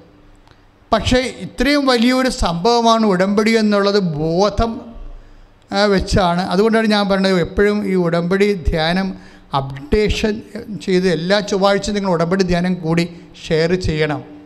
അതിൻ്റെ കാരണം എന്താണെന്ന് വെച്ച് കഴിഞ്ഞാൽ ഓരോ മനുഷ്യരുടെ ജീവിതങ്ങളെ സുവിശേഷ വിഹിതമായി വിശ്ലേഷിക്കുമ്പോൾ നിങ്ങളുടെ ജീവിതത്തിൻ്റെ കീറാമുട്ടിയായിട്ട് കിടക്കുന്ന അവസ്ഥകളെ എങ്ങനെ അതിൽ നിന്ന് രക്ഷപ്പെടാൻ പറ്റുമെന്നുള്ളത് വെളിപാട് പോലെ ഇതിൻ്റെ നിന്ന് കിട്ടും. പിന്നെ നിങ്ങളുടെ കുടുംബത്തിൻ്റെ രോഗശാന്തി, അങ്ങനെ പല കാര്യങ്ങളും ഉടമ്പടി ധ്യാനത്തിലൂടെയാണ് ദൈവം ആൾക്കാരിലേക്ക് പ്രവർത്തിപ്പിക്കുന്നത്. ഇപ്പോഴെന്താ പ്രശ്നം വെച്ച് കഴിഞ്ഞാൽ ഈ മനുഷ്യന് ഉടമ്പടിയിൽ എന്തെല്ലാം കാര്യങ്ങളാണ് നടന്നത്? വെള്ളം, ജോലി. എനിക്ക് രസമുള്ളത് പറഞ്ഞത് അവരുടെ അമ്മ രണ്ടും കൂടി പ്രത്യക്ഷിക്കുന്ന പ്രാർത്ഥന ചൊല്ലിക്കൊണ്ട് നിൽക്കുന്ന സമയത്ത് അമ്മയുടെ മനസ്സിലൊരു ചിന്ത എന്താണെന്ന് വെച്ചാൽ ഈ അജയ് എന്ന് പറയുന്ന ആളിന് തോളിലൊരു മുഴ, അങ്ങനെ ഷവ് പോലെ ഇങ്ങനെ അപ്പോൾ ഉടുപ്പിടുമ്പോൾ ഷർട്ടിടുമ്പോൾ ഇങ്ങനെ വലുതായിട്ട് കാണും. അപ്പം അതുകൊണ്ട് ഇവർ പ്രത്യക്ഷിക്കുന്ന പ്രാർത്ഥന ചൊല്ലിക്കൊണ്ടിരിക്കുന്ന സമയത്ത് ഇവരുടെ അമ്മയ്ക്ക് പെട്ടെന്നൊരു ബോധം എന്താണ്? ഉടമ്പടി തൈലമെടുത്ത്. അപ്പോൾ അതിൻ്റെ അർത്ഥം എന്ന് വെച്ച് കഴിഞ്ഞാൽ അതിൻ്റെ അകത്ത് കുറേ കാര്യമുണ്ട്. പ്രാർത്ഥന ചെല്ലുന്ന സമയത്താണ് സംഭവം കാണുന്നത്. ഒന്നെങ്കിൽ അമ്മ ഇവിടെ പുറകിലാണ് നിൽക്കുന്നത്, അപ്പോൾ ഇവ മുമ്പിലാണ് നിന്നിട്ടുള്ള പ്രാർത്ഥനയ്ക്ക്. അത് ചെറുപ്പക്കാരൻ സാധാരണ പിള്ളേരെന്ന് വെച്ച് കഴിഞ്ഞാൽ പ്രാർത്ഥനയുടെ മുമ്പിൽ നിന്ന് എങ്ങനെ ഈ ചെറുപ്പക്കാരൊക്കെ മാറി സൈഡിലോട്ട് പോകുന്നതാണ്. വിശ്വാസം പ്രഖ്യാപിച്ചുകൊണ്ട് ഇവ മുമ്പേ നിൽക്കുന്നു, അമ്മ പുറകെ നിൽക്കുന്നു. അമ്മ മുമ്പ് നിൽക്കുമ്പോൾ അമ്മയോട് കർത്താവ് പറഞ്ഞ് ഇവൻ്റെ മുറിവില്ലേ, ഇവൻ്റെ ഈ മുഴയില്ലേ, അത് ഒരിടത്തും കൊണ്ടുപോകേണ്ട കാര്യമൊന്നുമില്ല. നീ ഇപ്പം തന്നെ ഉടമ്പടി തൈലം എടുത്തിട്ട് അവൻ്റെ ആ മുഴയിലൊന്ന് തൊടാൻ പറഞ്ഞ് കുരിശിടും. അജയുടെ സാക്ഷ്യം പറയുന്നതിൽ അമ്മ ആ മുഴയിൽ കുരിശിട്ടുകൊണ്ടിരിക്കുന്ന സമയത്ത് തന്നെ തീ കത്തി ഇറങ്ങുന്നത് പോലൊരു ഫീലാണ്. ഞാൻ നോക്കുമ്പോൾ തപ്പി നോക്കുമ്പോൾ മുഴയില്ല, അവിടെ മുഴയില്ലെന്ന്. ഇത്രയും സ്പീഡാണ് വിഷയം, ഓരോ വിഷയങ്ങൾ. പക്ഷേ നമുക്ക് മനസ്സിലാകണത് എല്ലാത്തിനും മുഴകളായാലും ശരി, പാകോടമ്പടി ആയാലും ശരി, കിണറ്റിലെ വെള്ളമായാലും ശരി, ഉടമ്പടിയിൽ ഇതിനെല്ലാം പരിഹാരമുണ്ട്. പക്ഷേ ഇതിൻ്റെ ടെക്നിക്സ് ഇത് നിന്നോട് പറയാൻ വേണ്ടി മാത്രം ദൈവവുമായിട്ട് നിനക്ക് ഒരു റിലേഷൻസ് ഉണ്ടാകണം. അതാണ് ഞാൻ അവരെ ഉക്രൈൻകാരെ പറഞ്ഞത്. അവർ മരണത്തെ മുഖത്തോട് മുഖം കാണുമ്പോഴും വിശ്വാസത്തെ പ്രഖ്യാപിച്ചുകൊണ്ടാണ് ഇരിക്കുന്നത്. ഇതാണ് അവരാ സമയം. അപ്പം അത് ചില ഈ സമയത്താണ് വലിയ വില നമ്മുടെ വിശ്വാസം പ്രഖ്യാപിച്ച് കഴിയുമ്പോൾ അതിൻ്റെ മൂല്യം, വ്യക്തിയുടെ മൂല്യം വർദ്ധിക്കും. വ്യക്തിയുടെ മൂല്യം എവിടെ വർദ്ധിക്കും? ദൈവത്തിൻ്റെ തിരുസന്നിധിയിൽ മൂല്യം വർദ്ധിക്കും. ദൈവത്തിൻ്റെ തിരുസന്നിധിയിൽ മൂല്യം വർദ്ധിപ്പിക്കണമെങ്കിൽ വചനാധിഷ്ഠിതമായ ചില കാര്യങ്ങളാണ് നമ്മൾ ചെയ്യേണ്ടത്. ദൈവത്തിൻ്റെ വചനത്തോട് ബന്ധപ്പെട്ട കാര്യങ്ങളാണ് ചെയ്യേണ്ടത്. അല്ലാതെ നമ്മൾ ഇപ്പോൾ മൂല്യം വർദ്ധിപ്പിക്കാൻ പറ്റുന്ന രീതിയിൽ ഇപ്പോൾ മാർത്ത കർത്താവിനെ ഒത്തിരിയേറെ സ്നേഹിക്കുന്നുണ്ട്, അതൊക്കെ ശരിയാണ്. ഭക്ഷണം കൊടുക്കുന്നുണ്ട്, അതൊക്കെ ശരിയാണ്. പലതരം കറി കൊടുക്കണമെന്ന് ആഗ്രഹമുണ്ട്. പക്ഷേ ഇതൊന്നും കൗണ്ട് ചെയ്യണില്ല കർത്താവ്. ഇതൊക്കെ ആവശ്യമുള്ളതായിട്ട് പറയണില്ല. ദൈവത്തിന് വേണ്ടി നമ്മൾ എന്തെങ്കിലും ചെയ്യുമ്പോൾ ദൈവത്തിന് കൂടി അത് ആവശ്യമുള്ളതായിട്ട് തോന്നണം. അതുകൊണ്ടാണ് 10:42 ലൂക്കാസ് വിശേഷം പറയണത്, മാർത്ത നീ വലിയ പല കാര്യങ്ങളെക്കുറിച്ച് നീ ഉത്കണ്ഠാകുലയാണ്, ആവശ്യമുള്ള കാര്യം ഒന്ന് മാത്രമേ ഉള്ളെന്ന്. മറിയം ആ നല്ല ഭാഗം തിരഞ്ഞെടുത്തെന്ന് പറയുമ്പോൾ നമ്മളെപ്പോഴും ചെയ്യേണ്ടത് മൂല്യമുള്ള കാര്യങ്ങൾ ചെയ്യണമെങ്കിൽ വചനാധിഷ്ഠിതമായ കാര്യങ്ങളാണ് നമ്മൾ ചെയ്യേണ്ടത്. വചനത്തിന് സാക്ഷ്യം വഹിക്കുക, വചനമനുസരിച്ചുകൊണ്ട് നമ്മൾ ജീവിതത്തിൽ സാക്ഷ്യം വഹിക്കുക. ക്രിസ്തുവിനെ ഒരു നിധിയായിട്ട് കണ്ടില്ലെങ്കിൽ വേറെ പലതിനെയും നമ്മൾ നിധിയായിട്ട് കാണേണ്ടി വരും. That is my point. ഞാനിത് പറയാൻ ഉദ്ദേശിച്ചത് എന്തുകൊണ്ടാണ്? കൊളോസ്യസ് 2:3 എന്ന് വെച്ച് കഴിഞ്ഞാൽ ക്രിസ്തു ഒരു നിധിയാണ്. ഇപ്പം നമ്മൾ 2:3 എന്താ പറയണത്? ജ്ഞാനത്തിൻ്റെയും അറിവിൻ്റെയും നിധികൾ അവനിലാണ് ഒളിഞ്ഞിരിക്കുന്നത്. അപ്പം ക്രിസ്തു നിധിയാണെന്ന് തോന്നണം, അല്ലെങ്കിൽ വേറെ പലതും നിധിയാണെന്ന് നമുക്ക് തോന്നേണ്ടി വരും. ക്രിസ്തു നിധിയാണെന്ന് നമുക്ക് തോന്നണം. അതാണ് നമുക്ക് കിട്ടുന്ന ബോധ്യം എന്ന് പറയുന്നത്. അതാണ് നമ്മുടെ സ്വത്തെന്ന് പറയണത്. ക്രിസ്തു നിധിയാണെന്നുള്ളത് ഒരു ബോധ്യമാണ്. അതാണ് സ്വത്തെന്നാണ് കൊളോസ്യസ് 2:2 പറയണത്. അപ്പം നമ്മൾ ധനവാനാണെന്ന് പറഞ്ഞാൽ ക്രിസ്തു നിധിയായിട്ട് ആർക്ക് തോന്നുന്നു അവനാണ് ധനവാൻ. ശ്രദ്ധിക്കട്ടെ. ആരാധന. Hallelujah, hallelujah, hallelujah. യേശുവേ ആരാധന, ആരാധന, ആരാധന, ഹല്ലേലൂയ. യേശുവേ ആരാധന, ആരാധന, യേശുവേ ആരാധന, ആരാധന, ആരാധന, ഹല്ലേലൂയ, ഹല്ലേലൂയ, ഹല്ലേലൂയ. യേശുവേ ആരാധന, യേശുവേ ആരാധന, യേശുവേ ആരാധന. കർത്താവേ, അങ്ങ് നിധിയാണെന്ന് വിശ്വസിക്കുന്നു, ഞങ്ങളങ്ങനെ ആശ്രയിക്കുന്നു. യേശുവേ ആരാധന, ആരാധന, ആരാധന, ആരാധന, ആരാധന, ആരാധന, ഹല്ലേലൂയ. യേശുവേ ജീവനാഥ, ആശ്രയം നീയെന്നുമേ, ആശ്രയൻ പൊൻതാരകം നീ, ശാശ്വത സങ്കേതമേ, കരുണതൻ മണിദീപമേ. യേശുവേ ജീവനാഥ, ആശ്രയം നീയെന്നുമേ, ആശ്രയൻ പൊൻതാരകം നീ, ശാശ്വത സങ്കേതമേ, കരുണതൻ മണിദീപമേ. പരിശുദ്ധ പരമ ദിവ്യകാരുണ്യത്തിന് ആരാധനയും സ്തുതിയും പുകഴ്ചയും ഉണ്ടാകട്ടെ. എപ്പോഴാണ് ഫെയ്ത്ത് എന്ന് പറയുന്നത് മാർക്കറ്റിങ്ങിനുള്ളതാണെന്ന് പറഞ്ഞല്ലേ? ഉന്നതമാണ്. നല്ല വില കിട്ടുന്ന സമയത്ത് അത് കൊടുക്കണം. നല്ല വില കിട്ടുന്ന വിശ്വാസത്തിന് നല്ല വില കിട്ടുന്ന സമയത്ത് അത് കൊടുക്കണം. യുക്രൈൻകാർ അതാണ് ചെയ്തത്. അവർ മരണത്തെ മുഖാമുഖം കാണുന്ന സമയത്താണ് അവർ പള്ളിയിൽ ചെന്ന് കുമ്പസാരക്കൂട്ടി മുട്ടുകുത്തി നിൽക്കുന്നത്. അവർ മരണത്തെ മുഖാമുഖം കാണുന്ന സമയത്താണ് നിലവറയിൽ ഓർഡർ ചെയ്യണം പരിശുദ്ധ കുർബാന കൊണ്ടുവരാൻ. അല്ലാതെ ലഞ്ച് കൊണ്ടുവരാനല്ല ഓർഡർ ചെയ്യണത്, പരിശുദ്ധ കുർബാന കൊണ്ടുവരാൻ ഓർഡർ ചെയ്യുക. അപ്പോൾ ഫെയ്ത്ത് നല്ല അത് പ്രഖ്യാപിക്കാൻ ഏറ്റവും കൂടുതൽ പ്രതികൂലമായ സാഹചര്യങ്ങളിൽ ഫെയ്ത്ത് അവർ സെയിൽ ചെയ്യാണ്, ഫെയ്ത്ത് അവരെ പ്രഖ്യാപിക്കുകയാണ്. വിശ്വാസം എന്ന് പറഞ്ഞാൽ വിശ്വാസ കൈമാറ്റം എന്ന് പറയുന്നത് വിശ്വാസം പ്രഖ്യാപിക്കുന്നതിലൂടെ നടക്കുന്നത്. ഫെയ്ത്ത് കൊടുക്കുക വിൽക്കുക എന്നൊക്കെ ഞാൻ പറഞ്ഞതിൻ്റെ ഉദ്ദേശം ഫെയ്ത്ത്, വിശ്വാസം പ്രഖ്യാപിക്കുകയാണ്. ഈ വിശ്വാസം പ്രഖ്യാപിക്കുന്നതനുസരിച്ചിട്ട് നമ്മുടെ മൂല്യം വർദ്ധിക്കും. നമ്മുടെ മൂല്യം വർദ്ധിച്ചിട്ട് നമുക്ക് അധികാരം ഉണ്ടാകുമെന്നാണ് ഞാൻ പറഞ്ഞത്. അതിജീവിത വിശ്വാസത്തിൽ നിന്ന് അധികാരം ഉണ്ടാകും ദൈവത്തോട്. ഇപ്പം നമുക്ക് ഇപ്പം നമ്മുടെ കയ്യിലുള്ള കാര്യങ്ങൾ പോലെയായിരിക്കും. ഇപ്പം നിങ്ങളുടെ പഠനം, നിങ്ങളുടെ ആരോഗ്യം, നിങ്ങളുടെ സൗഖ്യം, അധികാരം വെച്ച് കഴിഞ്ഞ് നിങ്ങളൊക്കെ വിശ്വാസ അധികാരം പ്രാപിച്ചാൽ അത് നിങ്ങളുടെ കയ്യിലിരിക്കണ പോലെ തോന്നും. നിങ്ങളുടെ കയ്യിലുള്ള പോലെ, എൻ്റെ കർത്താവിൻ്റെ കയ്യിലുള്ളത് നിങ്ങളുടെ കയ്യിലുള്ളത് പോലെ ആശയപരമായിട്ട് പറയാമെങ്കിലും അനുഭവത്തിൽ അങ്ങനെ തോന്നണമെന്നില്ല. പക്ഷേ അധികാരം പ്രാപിച്ചു കഴിയുമ്പോൾ നമുക്ക് അത് നമ്മുടെ കയ്യിലുള്ള പോലെ, ഈശോയുടെ കയ്യിൽ ഈശോ എനിക്ക് ആവശ്യമുള്ളപ്പോൾ തന്നോളൂ. അപ്പോൾ നമുക്ക് അങ്കലാപ്പില്ലാതെ പോകും. അങ്കലാപ്പ് അങ്ങനെ അധികാരം പ്രാപിക്കുമ്പോൾ, വിശ്വാസ അധികാരം പ്രാപിക്കുമ്പോൾ അങ്കലാപ്പ് കുറഞ്ഞു വരും.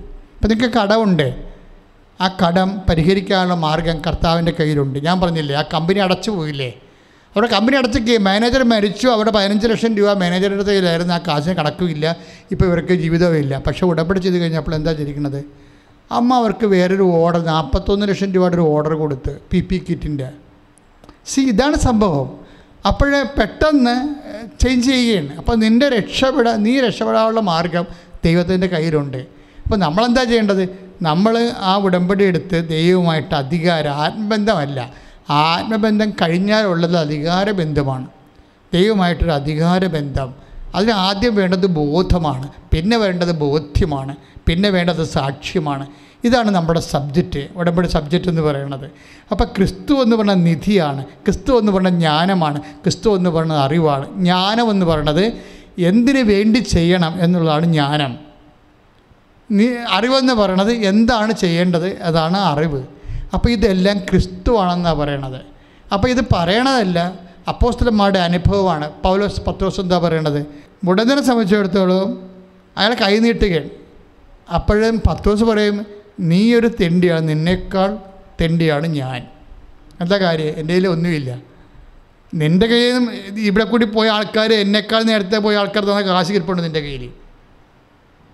ഓരോ ധർമ്മക്കാരും നമ്മൾ മരിക്കുമ്പോൾ ആൾക്കാർ പറയണത് 5 ലക്ഷം രൂപയൊക്കെ ബെഡിൻ്റെ അടി ഇരിക്കണം എന്നാണ് പറയണത്. അതാണ് മുടന്തൻ്റെ അവസ്ഥ, അതാണ്. പക്ഷേ പത്രോസ് പറഞ്ഞത് എന്താണ്, ഞാൻ വീട്ടിൽ പോയിട്ട് ആ വള്ളവും വിലയും ഇറക്കിയിട്ട് വർഷങ്ങളായി. കുറേ കാശ് ഞങ്ങളുടെ കയ്യിലൊക്കെ ഇട്ടുകൂട്ടൊക്കെ ഉണ്ടായിരുന്നു. അതെല്ലാം ഈശോ പറഞ്ഞായിരുന്നു, യുവദാസിനെ കൊടുത്തേക്കാൻ പറഞ്ഞായിരുന്നു. അപ്പോൾ ഈശോ അനുസരണ കാരണം ഞാനെല്ലാം അവൻ്റെ കൊടുത്തു. അവൻ ആ കാശ് എവിടെയോ കൊണ്ടുപോയിട്ട് കെട്ടിത്തൂങ്ങി ചത്തുപോയി. കാശിൻ്റെ കാര്യമാണ്. അപ്പോൾ കാശ് എൻ്റെ കയ്യിലില്ല, സത്യം പറഞ്ഞാൽ 5 പൈസയില്ല. കട്ടൻ ചായ മേടിക്കാൻ തന്നാൽ കുടിക്കണ കണ്ടീഷനാണ് എൻ്റെ നടപ്പ്. അയാൾ അത് കൃത്യമായിട്ട് പറയേണ്ട അയാളുടെ അവസ്ഥകൾ. പക്ഷേ അയാൾ അതിൻ്റെ അകത്ത് ഷെയിമല്ല അയാൾ. അതാണ് അധികാരം എന്ന് പറയുന്നത്. അയാൾക്ക് പൈസ ഇല്ല കയ്യിൽ, ആകെപ്പടെ ഉള്ളത് ബ്രീവരി പുസ്തകമാണ് കയ്യിലുള്ളത്, ഒരു ബൈബിളാണ് കയ്യിലുള്ളത്. ആ ബൈബിളും പിടിച്ചുകൊണ്ട് പോകുമ്പോൾ ഈ മനുഷ്യൻ പറയുന്ന കട്ടായമായിട്ട് വർത്തമാനങ്ങൾ പെശക് വർത്തമാനമാണ്. അയാൾ പറഞ്ഞാൽ എൻ്റെ പൊന്നില്ല, എൻ്റെ കയ്യിൽ വെള്ളിയുമില്ല, റോമൻ നാണയവുമില്ല, ഇസ്രയേൽ നാണയവുമില്ല, ഒന്നുമില്ല, ഞാൻ കാലിയടിച്ചിരിക്കുകയാണ്, അട്ടപ്പാടിയാണ് എന്ന് പറയും. ഞാൻ അട്ടപ്പാടി, ചില പഴയ ട്രിവാൻഡ്രംകാരൊക്കെ പറയില്ല അട്ടപ്പാടി എന്ന് പറയാം, അത് സംസാര ഭാഷയാണ്, അട്ടപ്പാടി മോശമായിട്ടൊന്നുമല്ല. കാര്യം അതായത് ഇങ്ങനെ പറഞ്ഞിട്ട് അയാൾ പറയും, പക്ഷേ എൻ്റെ കയ്യിലൊരു നിധിയുണ്ട്, അത് ഞാൻ നിനക്ക് തരാമെന്ന് പറയും. അവിടെയാണ് വിഷയം. അപ്പോൾ ഞാൻ ഓർക്കുമ്പോൾ ഈ മനുഷ്യൻ പറഞ്ഞ കാര്യം തന്നെയാണല്ല പൗലോസ് പറഞ്ഞത്, ക്രിസ്തു ജ്ഞാനമാണ്, ക്രിസ്തു നിധിയാണെന്ന്. അതാണ് ഇപ്പോൾ ഇങ്ങനെ പറയണത്. എൻ്റെ ഈ പൊന്നുമില്ല വെള്ളിയുമില്ല, എൻ്റെ കയ്യിൽ വേറൊരു നിധിയുണ്ട്. എന്താണ്? നസ്രായനായ യേശു ക്രിസ്തുവിൻ്റെ നാമം. Stand up in the name Jesus എന്ന് പറയും. അതായത് അവൻ ചാടി എഴുന്നേക്കാൻ പറയും, അവൻ ചാടി എഴുന്നേക്കും ഈ മനുഷ്യൻ. എന്താണ് 3:6 പറയണതാണത്. എന്താണ്? പത്രോസ് പറഞ്ഞു, വെള്ളിയോ സ്വർണമോ എൻ്റെ കയ്യിലില്ല, എനിക്കുള്ളത് ഞാൻ നിനക്ക് തരുന്നു. നസ്രായനായ യേശുക്രിസ്തുവിന്റെ നാമത്തിൽ എഴുന്നേറ്റ് നടക്കുക. ഇതെന്ന് വെച്ചാൽ ഇപ്പം ഈ നിധി എന്ന് പറഞ്ഞാൽ എന്താണ്? അത് കൃത്യമായിട്ട് ഇപ്പം പത്രോസ് പറയുകയാണ്, ഈ നിധി എൻ്റെ കയ്യിലുണ്ടെന്ന്. അതാണ് എനിക്കുള്ളതെന്ന് പറഞ്ഞില്ലേ, എനിക്കുള്ളത് നിധിയാണത്. ഈ എനിക്കുള്ളതെന്ന് പറഞ്ഞത് വേറെ ഒരു അപ്പൻ മകനോട് പറഞ്ഞിട്ടുണ്ട്, മകനെ എൻ്റെ കയ്യിൽ ഒരു നിധി, ഇവൻ കൊണ്ടുപോയിരിക്കണത് നമ്മുടെ പറമ്പിൻ്റെ കുറച്ച് സംഭവങ്ങളൊക്കെയാണ് കൊണ്ടുപോയിരിക്കണത്. നിധി എൻ്റെ കയ്യിലുള്ള, എനിക്കുള്ളത് നിനക്കുള്ളതാണെന്ന് പറഞ്ഞിട്ടില്ലേ? ആരാണ് പറഞ്ഞത്? 15:31. എനിക്കുള്ളതെല്ലാം നിനക്കുള്ളതാണ്. അതാണ് ഈ പറഞ്ഞിരിക്കുന്നത്. എനിക്കുള്ളത് എന്തായിരിക്കും അപ്പോഴേ? ക്രിസ്തുവാണ്, ദൈവമാണ്. കാര്യം ഈ ക്രിസ്തുവിനെക്കുറിച്ച് നിധിയായിട്ട്, സ്വത്തായിട്ട് പൗലോസ് അപ്പോസ്തലൻ പറയും. പൗലോസ് അപ്പോസ്തലൻ പോലെ തന്നെ പത്രോസും പറയും. ആദിമസഭയുടെ അനുഭവം അതാണ്. ക്രിസ്തുവാണ് നിധി എന്നുള്ളത്. ക്രിസ്തുവാണ് നിധി. ഞാനിപ്പോൾ കുറേ നാളായിട്ട് ഒരു കാര്യങ്ങളെക്കുറിച്ചും ആവശ്യമില്ലാത്ത ഉത്കണ്ഠയില്ല. കാര്യം ഒരു 2, 3, 4 കോടി രൂപ ഈ വർഷം വേണ്ടതാണ്. 2 പ്രോജക്റ്റുകൾ നടക്കുന്നുണ്ട്. സ്കൂൾ ഓഫ് റോക്ക് ആർട്സും പിന്നെ മരിയൻ ഗാർഡൻസിൻ്റെ പിൽഗ്രിം സെൻറ്ററും നടക്കുന്നുണ്ട്. പക്ഷേ I'm not worried about it. എന്താ കാര്യം? ദൈവം ഓരോ വിഷയങ്ങൾ അതാ സമയത്ത് ചെയ്യേണ്ട പോലെ ചെയ്യും. എനിക്ക് ഇടയ്ക്ക് ദിവസങ്ങളിൽ ഒരു വലിയ അസുഖങ്ങളുണ്ടായി. അപ്പം ഞാനൊരു സ്ഥലത്ത് പോയി, ഒരു ഹോട്ടലിൽ പോയി അവിടെ താമസിച്ച് 24 മണിക്കൂർ ഞാൻ ജപമാല ചൊല്ലി 20 ദിവസം താമസിച്ചു അവിടെ. അപ്പോൾ ആ ഹോട്ടൽ ഉടമ എന്നോട് പറയുന്നുണ്ട്, ഇതൊന്ന് വിറ്റുമാറണം വെച്ചാൽ 12 കൊല്ലമായിട്ട് പ്രാർത്ഥിക്കുന്നതാണെന്ന് പറയും. 12 കൊല്ലമായിട്ട് പ്രാർത്ഥിക്കുന്നതാണ് എന്ന് പറയുന്നുണ്ട്. അപ്പം ഞാനും ഓർക്കുന്നുണ്ട്, ഇദ്ദേഹം ഇവിടെ വരണതും പ്രാർത്ഥിക്കണം. അദ്ദേഹത്തിൻ്റെ പണ്ട് 2004 മുതൽ എൻ്റെ സഹപ്രവർത്തകനാണ്. അപ്പോൾ ഈ ഹോട്ടൽ വിറ്റുമാറാൻ വേണ്ടി ഞങ്ങൾ ഒത്തിരിയേറെ പ്രാർത്ഥിച്ചിട്ടുണ്ട്. പക്ഷേ ആ പ്രാർത്ഥന ഒന്നും അന്ന് ഏറ്റിട്ടില്ല. ഒരു പക്ഷേ എൻ്റെ പ്രാർത്ഥനയ്ക്ക് ഒരു സമയത്ത് പെട്ടെന്ന് എൻ്റെ പ്രാർത്ഥനയുടെ മൂല്യം കൂടി വെച്ച് കഴിഞ്ഞാൽ എനിക്ക് ശ്വാസം മുട്ടൽ, അതുപോലെ കിഡ്നിയുടെ അസുഖം, ഇങ്ങനെ കുറേ രോഗങ്ങളെല്ലാം കൂടി ഒരുമിച്ച് വന്ന സമയത്ത് ഞാൻ എന്ത് ചെയ്ത്, അത് നമുക്ക് ഒരുമിച്ച് അസുഖം വരുമ്പോൾ എന്നാ ചെയ്യണത്? എനിക്ക് ടെക്നിക്ക് അറിയാം. ഈ സമയത്ത് പർച്ചേസ് ചെയ്യണതാണ്. പർച്ചേസ് അല്ല, നമുക്ക് ഷെയർ വിൽക്കണ സമയമാണ്. വിശ്വാസം കൈമാറുന്ന സമയമാണ്. വിശ്വാസം പ്രഖ്യാപിക്കുന്ന സമയമാണ്. വിശ്വാസം നല്ല മൂല്യമുള്ള സമയമാണ്. ഞാൻ ഈ സമയത്ത് ദൈവത്തോട് നന്ദി പറഞ്ഞാണ്. ഞാൻ 24 മണിക്കൂർ കർത്താവിൻ്റെ ജോലി ചെയ്യുന്ന ആളാണ്. എനിക്ക് വേണമെങ്കിൽ കർത്താവായിട്ട് ബാർഗെയിൻ ചെയ്യാം. ഞാൻ ഇത്രയും ദൈവത്തിന് വേണ്ടിയല്ലേ ഞാൻ ജീവിക്കണത്. എനിക്കെന്തിനാണ് ഇങ്ങനെ അസുഖം വന്നാൽ ചോദിക്കുക? ഒരക്ഷരവും ഞാൻ മിണ്ടത്തില്ല. കാര്യം ഞാൻ പഠിച്ചിരിക്കുന്ന അമ്മടിക്ക് എന്നാണ്. അമ്മയ്ക്കിങ്ങനെ കുറേ ബുദ്ധിമുട്ടുകളെല്ലാം അപ്പൻ ഈശോ ഉണ്ടാക്കിയ സമയത്തെല്ലാം അമ്മ മിണ്ടത്തില്ലായിരുന്നു. അതെച്ചാൽ വിശ്വാസം വിൽക്കാൻ അവർക്കറിയാം. വിശ്വാസത്തിൻ്റെ മൂല്യം കൂടുന്നതനുസരിച്ച് അവരത് കൊടുത്തിട്ട് അത് മൂല്യമാക്കി മാറ്റും. അപ്പോൾ അമ്മ അതുകൊണ്ട് മിണ്ടാതെ ഹൃദയം സംഗ്രഹിച്ചുകൊണ്ടിരിക്കും. ഞാൻ ഹൃദയത്തിൽ സംഗ്രഹിക്കുന്നതിന് പകരം ഞാൻ നന്ദി പറഞ്ഞുകൊണ്ടേയിരുന്ന് പ്രാർത്ഥിച്ച് 20 ദിവസം പ്രാർത്ഥിച്ചതിനുള്ളിൽ ആ ഹോട്ടൽ വിറ്റുപോയി. അതിനെതിരിക്കണം. ഹോട്ടൽ 12 കൊല്ലം വിൽക്കാത്ത ഹോട്ടലാണ്. ഞാനവിടെ ഇരിക്കുന്ന സമയത്താണ്, ആ ദിവസങ്ങളിലാണ് ആ സാധനം വിറ്റ്. ഞാൻ എൻ്റെ പ്രാർത്ഥനയുടെ 6 മണിക്കൂർ കഴിഞ്ഞപ്പോൾ, 6 ദിവസം കഴിഞ്ഞപ്പോൾ തന്നെ ഹോട്ടൽ വിറ്റുപോയി. തട്ടിപ്പിടിച്ച് എന്താ പ്രശ്നം? ഇതിൻ്റെ അകത്ത് വരുന്ന പ്രോബ്ലം എന്ന് പറയുന്നത്, നമ്മളുടെക്കൊന്ന് കൂടുതൽ പ്രെയർ അല്ലെങ്കിൽ കൂടുതലായിട്ടുള്ള നമ്മുടെ ജീവിതത്തിലെ നമ്മുടെ ക്ലേശങ്ങൾ, ഭാരങ്ങൾ വരുമ്പോൾ നമ്മുടെ വിശ്വാസം മൂല്യം പ്രാപിക്കുന്നു. ഈ മൂല്യം അപ്പം തന്നെ നമ്മൾ പ്രഖ്യാപിക്കണം. ഈ വിശ്വാസത്തെക്കുറിച്ച് അറിയാൻ പാടില്ലാത്ത ആൾക്കാർ, അയ്യോ എനിക്കിത് വന്നല്ല, ഇനി ഇത് എപ്പം തീരാനാണ്, ദൈവം നാശം പിടിക്കാൻ, വേറെ ആർക്കും എന്നെ തന്നെ കണ്ടുള്ള അതൊക്കെ പറഞ്ഞിട്ട് ആൾക്കാരെല്ലാം നിലയം പിടിച്ച് നടക്കത്തില്ലേ? എന്തെങ്കിലും വന്നു കഴിയുമ്പോൾ എനിക്ക് തന്നെ വന്നാൽ, ഞാൻ പള്ളിയിൽ നിന്ന് മാറാതെയും കർത്താവിലേക്ക് നിന്ന് മാറാതെ നടക്കുന്ന ആളാണ്, എന്നിട്ട് എനിക്ക് തന്നെ ഇത് വന്നല്ല എന്ന് പറയും. അതല്ല സംഭവം. മറിച്ച് നിൻ്റെ വിശ്വാസമുള്ളവർക്ക് ഇതുപോലെയുള്ള എക്സ്ട്രാ ആ വിശ്വാസത്തിന് പരീക്ഷണം വരുമ്പോൾ അത് അതിൻ്റെ വിഹിതം വർദ്ധിക്കും. അതിൻ്റെ മൂല്യം വർദ്ധിക്കുമ്പോൾ നീ അത് ദൈവത്തിൽ തന്നെ വിൽക്കണം, വിശ്വാസം പ്രഖ്യാപിച്ചുകൊണ്ട്. അപ്പോൾ അതിൻ്റെ മൂല്യം ഇരട്ടിയായിട്ടിരിക്കും. ഇത് സ്വത്തായിട്ട് മാറുകയും നിൻ്റെ ആധികാരികത വർദ്ധിപ്പിക്കും. ദൈവത്തിൻ്റെ അതുകൊണ്ടാണ് പൗലോസ് പറയണത്, പൊന്നും വെള്ളിയോ ഇല്ലാത്തതൊന്നും എനിക്ക് പ്രശ്നമില്ല, പോയി പണി നോക്കാൻ പറയുന്നു. അതൊന്നും ഞാൻ എന്നെ ഉൾക്കൊണ്ടതൊന്നുമല്ല. പൊന്നോ വെള്ളിയോ എൻ്റെ കയ്യിലില്ല, എനിക്കുള്ള ഒരാളുണ്ട്. ഒരു നിധി. അത് ഞാൻ നിനക്ക് തരും. എന്താ തരണത്? നീ നസ്രായനായ യേശുക്രിസ്തുവിൻ്റെ നാമം, അവൻ്റെ നാമത്തിൽ എഴുന്നേറ്റ് നടക്കാൻ പറയും. ഇതൊരു കൽപ്പനയാണ്, അധികാരമാണ്. അവൻ്റെ നാമത്തിൽ നിന്ന് എഴുന്നേറ്റ് നടക്കാൻ പറയണത്. ഇത് ഇതിനകത്ത് വിശേഷം വെച്ചാൽ ഇത് അപ്പോസ്റ്റലിക്കായിട്ടുള്ള ഒരു ഫസ്റ്റ് പ്രൈമറി എക്സ്പീരിയൻസാണ്. ഒരു മുടന്തൻ, ജന്മനാ മുടന്തനാണ് അവനെ. ജന്മനാ മുടന്തൻ മൂലക്കിരുന്നുകൊണ്ട് വായും പൊളിച്ചിരുന്നുകൊണ്ട് പത്രോസിനെ ശ്രദ്ധിക്കുകയാണ്. പത്രോസ് ഈ വചനം പ്രസംഗിച്ചു. ഒന്നാമത്തെ പത്രോസിന് വചനം പ്രസംഗിക്കാനൊന്നും അറിയത്തില്ല. എഴുത്തുകാരനാണ് പുള്ളിക്കാരൻ, പ്രാസംഗികനല്ല. പ്രസംഗിച്ചാൽ ഉറങ്ങും ആൾക്കാർ. പത്രോസ് പ്രസംഗിച്ചിട്ട് ആൾക്കാർ നിലയിലൊക്കെ മുകളിലത്തെ നിലയിൽ നിന്നൊക്കെ താഴെ വീണിട്ടുണ്ട് ഉറങ്ങിയിട്ട്. ആ പൗലോസ് പ്രസംഗിച്ചിട്ടെ. അപ്പോൾ പൗലോസ് ബേസിക്കായിട്ട് ആൾക്കാരെ ചിരിപ്പിച്ച് കയ്യിലെടുത്ത് പ്രസംഗിക്കാൻ അറിയത്തില്ല. അയാൾ ഉള്ള കാര്യം ഉള്ളതുപോലെ പറയും. അതിൻ്റെ അകത്ത് പൊടിപ്പത്തുങ്ങനെ പഞ്ചാര സേമിയായി ഒന്നും കയറ്റാതെ ഉള്ള കാര്യം പറയുന്ന ആളാണ്. അതിൻ്റെ അകത്ത് കോംപ്രമൈസ് ഇല്ലാതെ പറയും. പക്ഷെ പണ്ടാരെ എഴുത്തിന് ഭയങ്കര അഭിഷേകമാണ്. പക്ഷേ എന്നാലും ഒരു ദിവസം പ്രസംഗിച്ചപ്പോൾ ഒരു മുടന്തൻ മൂലക്കിരുന്നുണ്ട് ഇയാടെ വായിട്ടും തന്നെ നോക്കിക്കൊണ്ടിരിക്കുകയാണ്. കാര്യം ഈ മുടന്തിന് തലക്കടിച്ച് വചനം കേട്ടിട്ട്. പത്രോസിൻ്റെ വചനമേ കേട്ടിരുന്നപ്പോൾ ഈ മനുഷ്യൻ്റെ മുടന്തൻ്റെ വിശ്വാസം ഇങ്ങനെ കയറി വന്നു. അവരിങ്ങനെ പൗലോസിൻ്റെ ഒപ്പം തന്നെ ഇങ്ങനെ ജ്വലിച്ച് നിൽക്കുകയാണ്.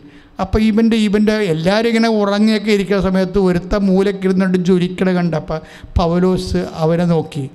അവനോട് അപ്പോൾ തൻ്റെ പ്രസംഗം കേട്ടിട്ട് അവനിലേക്ക് വിശ്വാസം അവരിങ്ങനെ നുരഞ്ഞ് പതഞ്ഞ് പൊങ്ങണത് പൗലോസ് ആത്മാവ് വിവേചിച്ചിട്ട് പൗലോസ് ഒരു കാര്യം വിവേചിച്ച് മനസ്സിലാക്കുക. എന്താ പറയണത്? സുഖം പ്രാപിക്കാൻ തക്ക വിശ്വാസം അവർ ഉണ്ടെന്ന് കണ്ട് ആ ജന്മനാ മുടന്തനോട് പറഞ്ഞു, സ്റ്റാൻഡപ്പ്, എഴുന്നേറ്റ് നിൽക്കാൻ പറഞ്ഞു. എഴുന്നേറ്റ് നിൽക്കാൻ പറഞ്ഞപ്പോഴേ ആ പത്രോസിൻ്റെ വിശ്വാസത്തിൻ്റെ ഒരിതുകൊണ്ടേ എഴുന്നേറ്റ് നിൽക്കാൻ പറഞ്ഞവൻ എഴുന്നേറ്റ് ഓടി. അത് ഭയങ്കര രസമുള്ള ഒരു മിറക്കിളാണ് ബൈബിളിൽ. എന്താണ്? പൗലോസിൻ്റെ പ്രസംഗം കേൾക്കുകയാണ്. നടപടി പുസ്തകത്തിൻ്റെ 14:9 വായിച്ചോളൂ. പൗലോസ് പ്രസംഗിക്കുന്നത് അവൻ കേട്ടു. പൗലോസ് പ്രസംഗിക്കുന്നത് അവൻ കേട്ടു. പൗലോസ് അവനെ സൂക്ഷിച്ചു നോക്കി. സൗഖ്യം പ്രാപിക്കുവാൻ തക്ക വിശ്വാസം അവനുണ്ടെന്ന് കണ്ട് പൗലോസ് ഉച്ചത്തിൽ പറഞ്ഞു, എഴുന്നേറ്റ് കാലുറപ്പിച്ചു നിൽക്കുക. അവൻ ചാടി എഴുന്നേറ്റ് നടന്നു. Praise the Lord. ഇതാണ് വിഷയം. അതായത് തക്ക വിശ്വാസം എന്നുള്ളതൊരു വിഷയമാണ് 14:9. ഇപ്പം നമ്മുടെ പല കാര്യങ്ങളും ഫയലെടുക്കാത്തതിൻ്റെ കാരണം വിശ്വാസം അപ് ടു ഡേറ്റ് ചെയ്യാത്ത കൊണ്ടാണ്. തക്ക വിശ്വാസമാകാത്തതുകൊണ്ട്. വിശ്വാസം ഇല്ലയെന്ന് വെച്ചാൽ വിശ്വാസമുണ്ട്. പക്ഷേ വിശ്വാസം അഗ്നിശോധനയെ അതിജീവിച്ചിട്ട് ബാക്കി ഉണ്ടായതല്ല. അഗ്നിശോധന പോലും നടന്നിട്ടില്ല, ഒരു പരീക്ഷ നടന്നിട്ടില്ല. പരീക്ഷ നടന്നിട്ടുണ്ടെങ്കിൽ 4 കാലേ വീണ് ഓടി പിന്നെ പള്ളിയിലും കയറുകയില്ല, പ്രാർത്ഥനയ്ക്കും വരത്തില്ല. അതുകൊണ്ട് നിനക്ക് ഇന്ന് വരെ പരീക്ഷ ചിലപ്പോൾ ഉണ്ടായി കാണത്തില്ല. കാര്യം ഇപ്പം ദൈവത്തിന് പേടിയായിട്ടാണ് നിന്നെ. കാര്യം പരീക്ഷ ഇട്ടാൽ നീ തോറ്റുപോവുകയും ചെയ്യും, ദൈവത്തിന് നീ നഷ്ടപ്പെടുകയും ചെയ്യും. അല്ല പിന്നെ ചാട വരെ ഇങ്ങനെ കടന്നോട്ടം ചെയ്തിട്ട് പ്രത്യേകിച്ച് പരീക്ഷ ഒന്നും ഇല്ലാത്ത എത്രയോ വെണ്ണപ്പാളികളായിട്ടുള്ള അമൂൽ ബേബികളാണ് നമുക്കുള്ളത്. വിശ്വാസം ഇപ്പോഴത്തെ കാര്യം ഒന്നും പറയണ്ട. അമൂൽ ബേബികളുടെ എണ്ണം കൂടുതലാണിപ്പോൾ. എന്താ കാര്യം? ഒന്നുമില്ല. വിശ്വാസത്തിനോ പ്രാർത്ഥനയ്ക്കോ പറ്റുന്ന രീതിയിലുള്ള ഒരു പരുവപ്പെടൽ അവരുടെ ജീവിതത്തിലില്ല. അവർക്കെല്ലാം പത്താഴം പറ്റൂ, ചക്കിക്കുത്തി അമ്മ വെച്ചു, ഞാനുണ്ടോ എന്നും പറഞ്ഞുകൊണ്ടിരിക്കുന്ന പരിപാടിയാണ്. അതുകൊണ്ട് എല്ലാം റെഡിമെയ്ഡ് സെമി അരിസ്റ്റോക്രാറ്റിക് ലൈഫിലേക്ക് കേരളം ചേഞ്ച് ചെയ്ത കാരണം വിശ്വാസത്തിന് അവിടെ പ്രൊവിഷൻ കുറവാണ്. പക്ഷേ വിശ്വാസത്തിന് ഒരു പ്രൊവിഷൻ വരുമ്പോൾ ഇത് തക്ക വിശ്വാസമായിട്ട് അപ്ഡേഷൻ ഉണ്ടാകണം. ഏതെങ്കിലും വിശ്വാസം ഉണ്ടായിട്ട് കാര്യമില്ല. അയാൾ എന്താണെന്ന് വെച്ച് കഴിഞ്ഞാൽ എന്തുകൊണ്ട് ആ മുടന്തനി ഇത്രയും നാൾ സുഖം പ്രാപിക്കാതിരുന്നതെന്ന കാര്യം വെച്ചാൽ അവനോട് സുവിശേഷം പ്രസംഗിക്കാൻ ആരും ഇല്ലായിരുന്നു. സുവിശേഷം പ്രസംഗിക്കാൻ ചിലപ്പോൾ ഉണ്ടായിരിക്കാരും, പക്ഷേ പ്രസംഗിക്കേണ്ടതുപോലെ അവനോട് പ്രസംഗിച്ചിട്ടില്ല ഇവരൊക്കെ. പ്രസംഗിച്ച് കഴിഞ്ഞപ്പോൾ അവൻ്റെ വിശ്വാസം വർദ്ധിച്ചു. എങ്ങനെ വിശ്വാസം വർദ്ധിച്ചു? തക്ക വിശ്വാസമായി മാറി.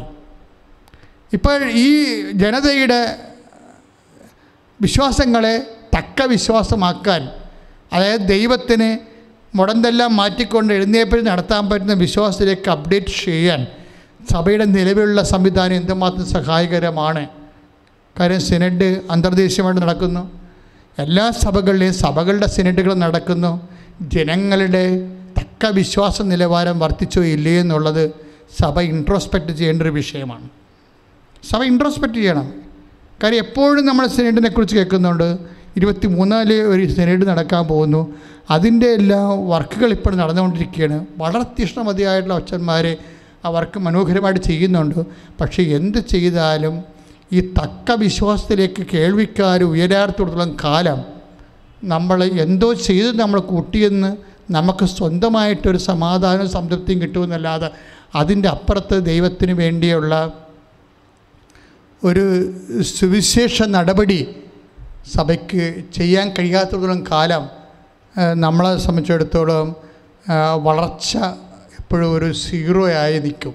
പ്രാർത്ഥിക്കുക, കർത്താവായ ദൈവമേ, സഭയുടെ വളർച്ചയെ സ്വാധീനിക്കുന്ന വിധത്തിലെ പരിശുദ്ധാത്മാവിന്റെ നിറവോടുകൂടി എല്ലാ സഭകളും ഏകസ്ഥ സഭകള്, പ്രാദേശിക സഭകള്, സർവദേശീയ സഭകള്, പൗരസ്ത്യ സഭകള്,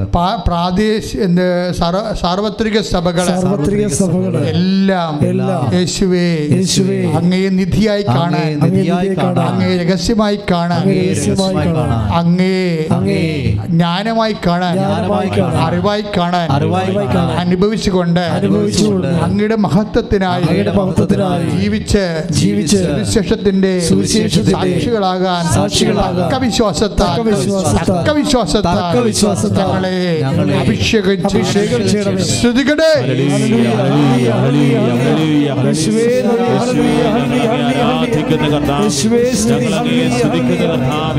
മഹത്വപ്പെടുന്ന ഹല്ലേലൂയ ഹല്ലേലൂയ ഹല്ലേലൂയ. ഈശോയെ ഞങ്ങളെ തക്ക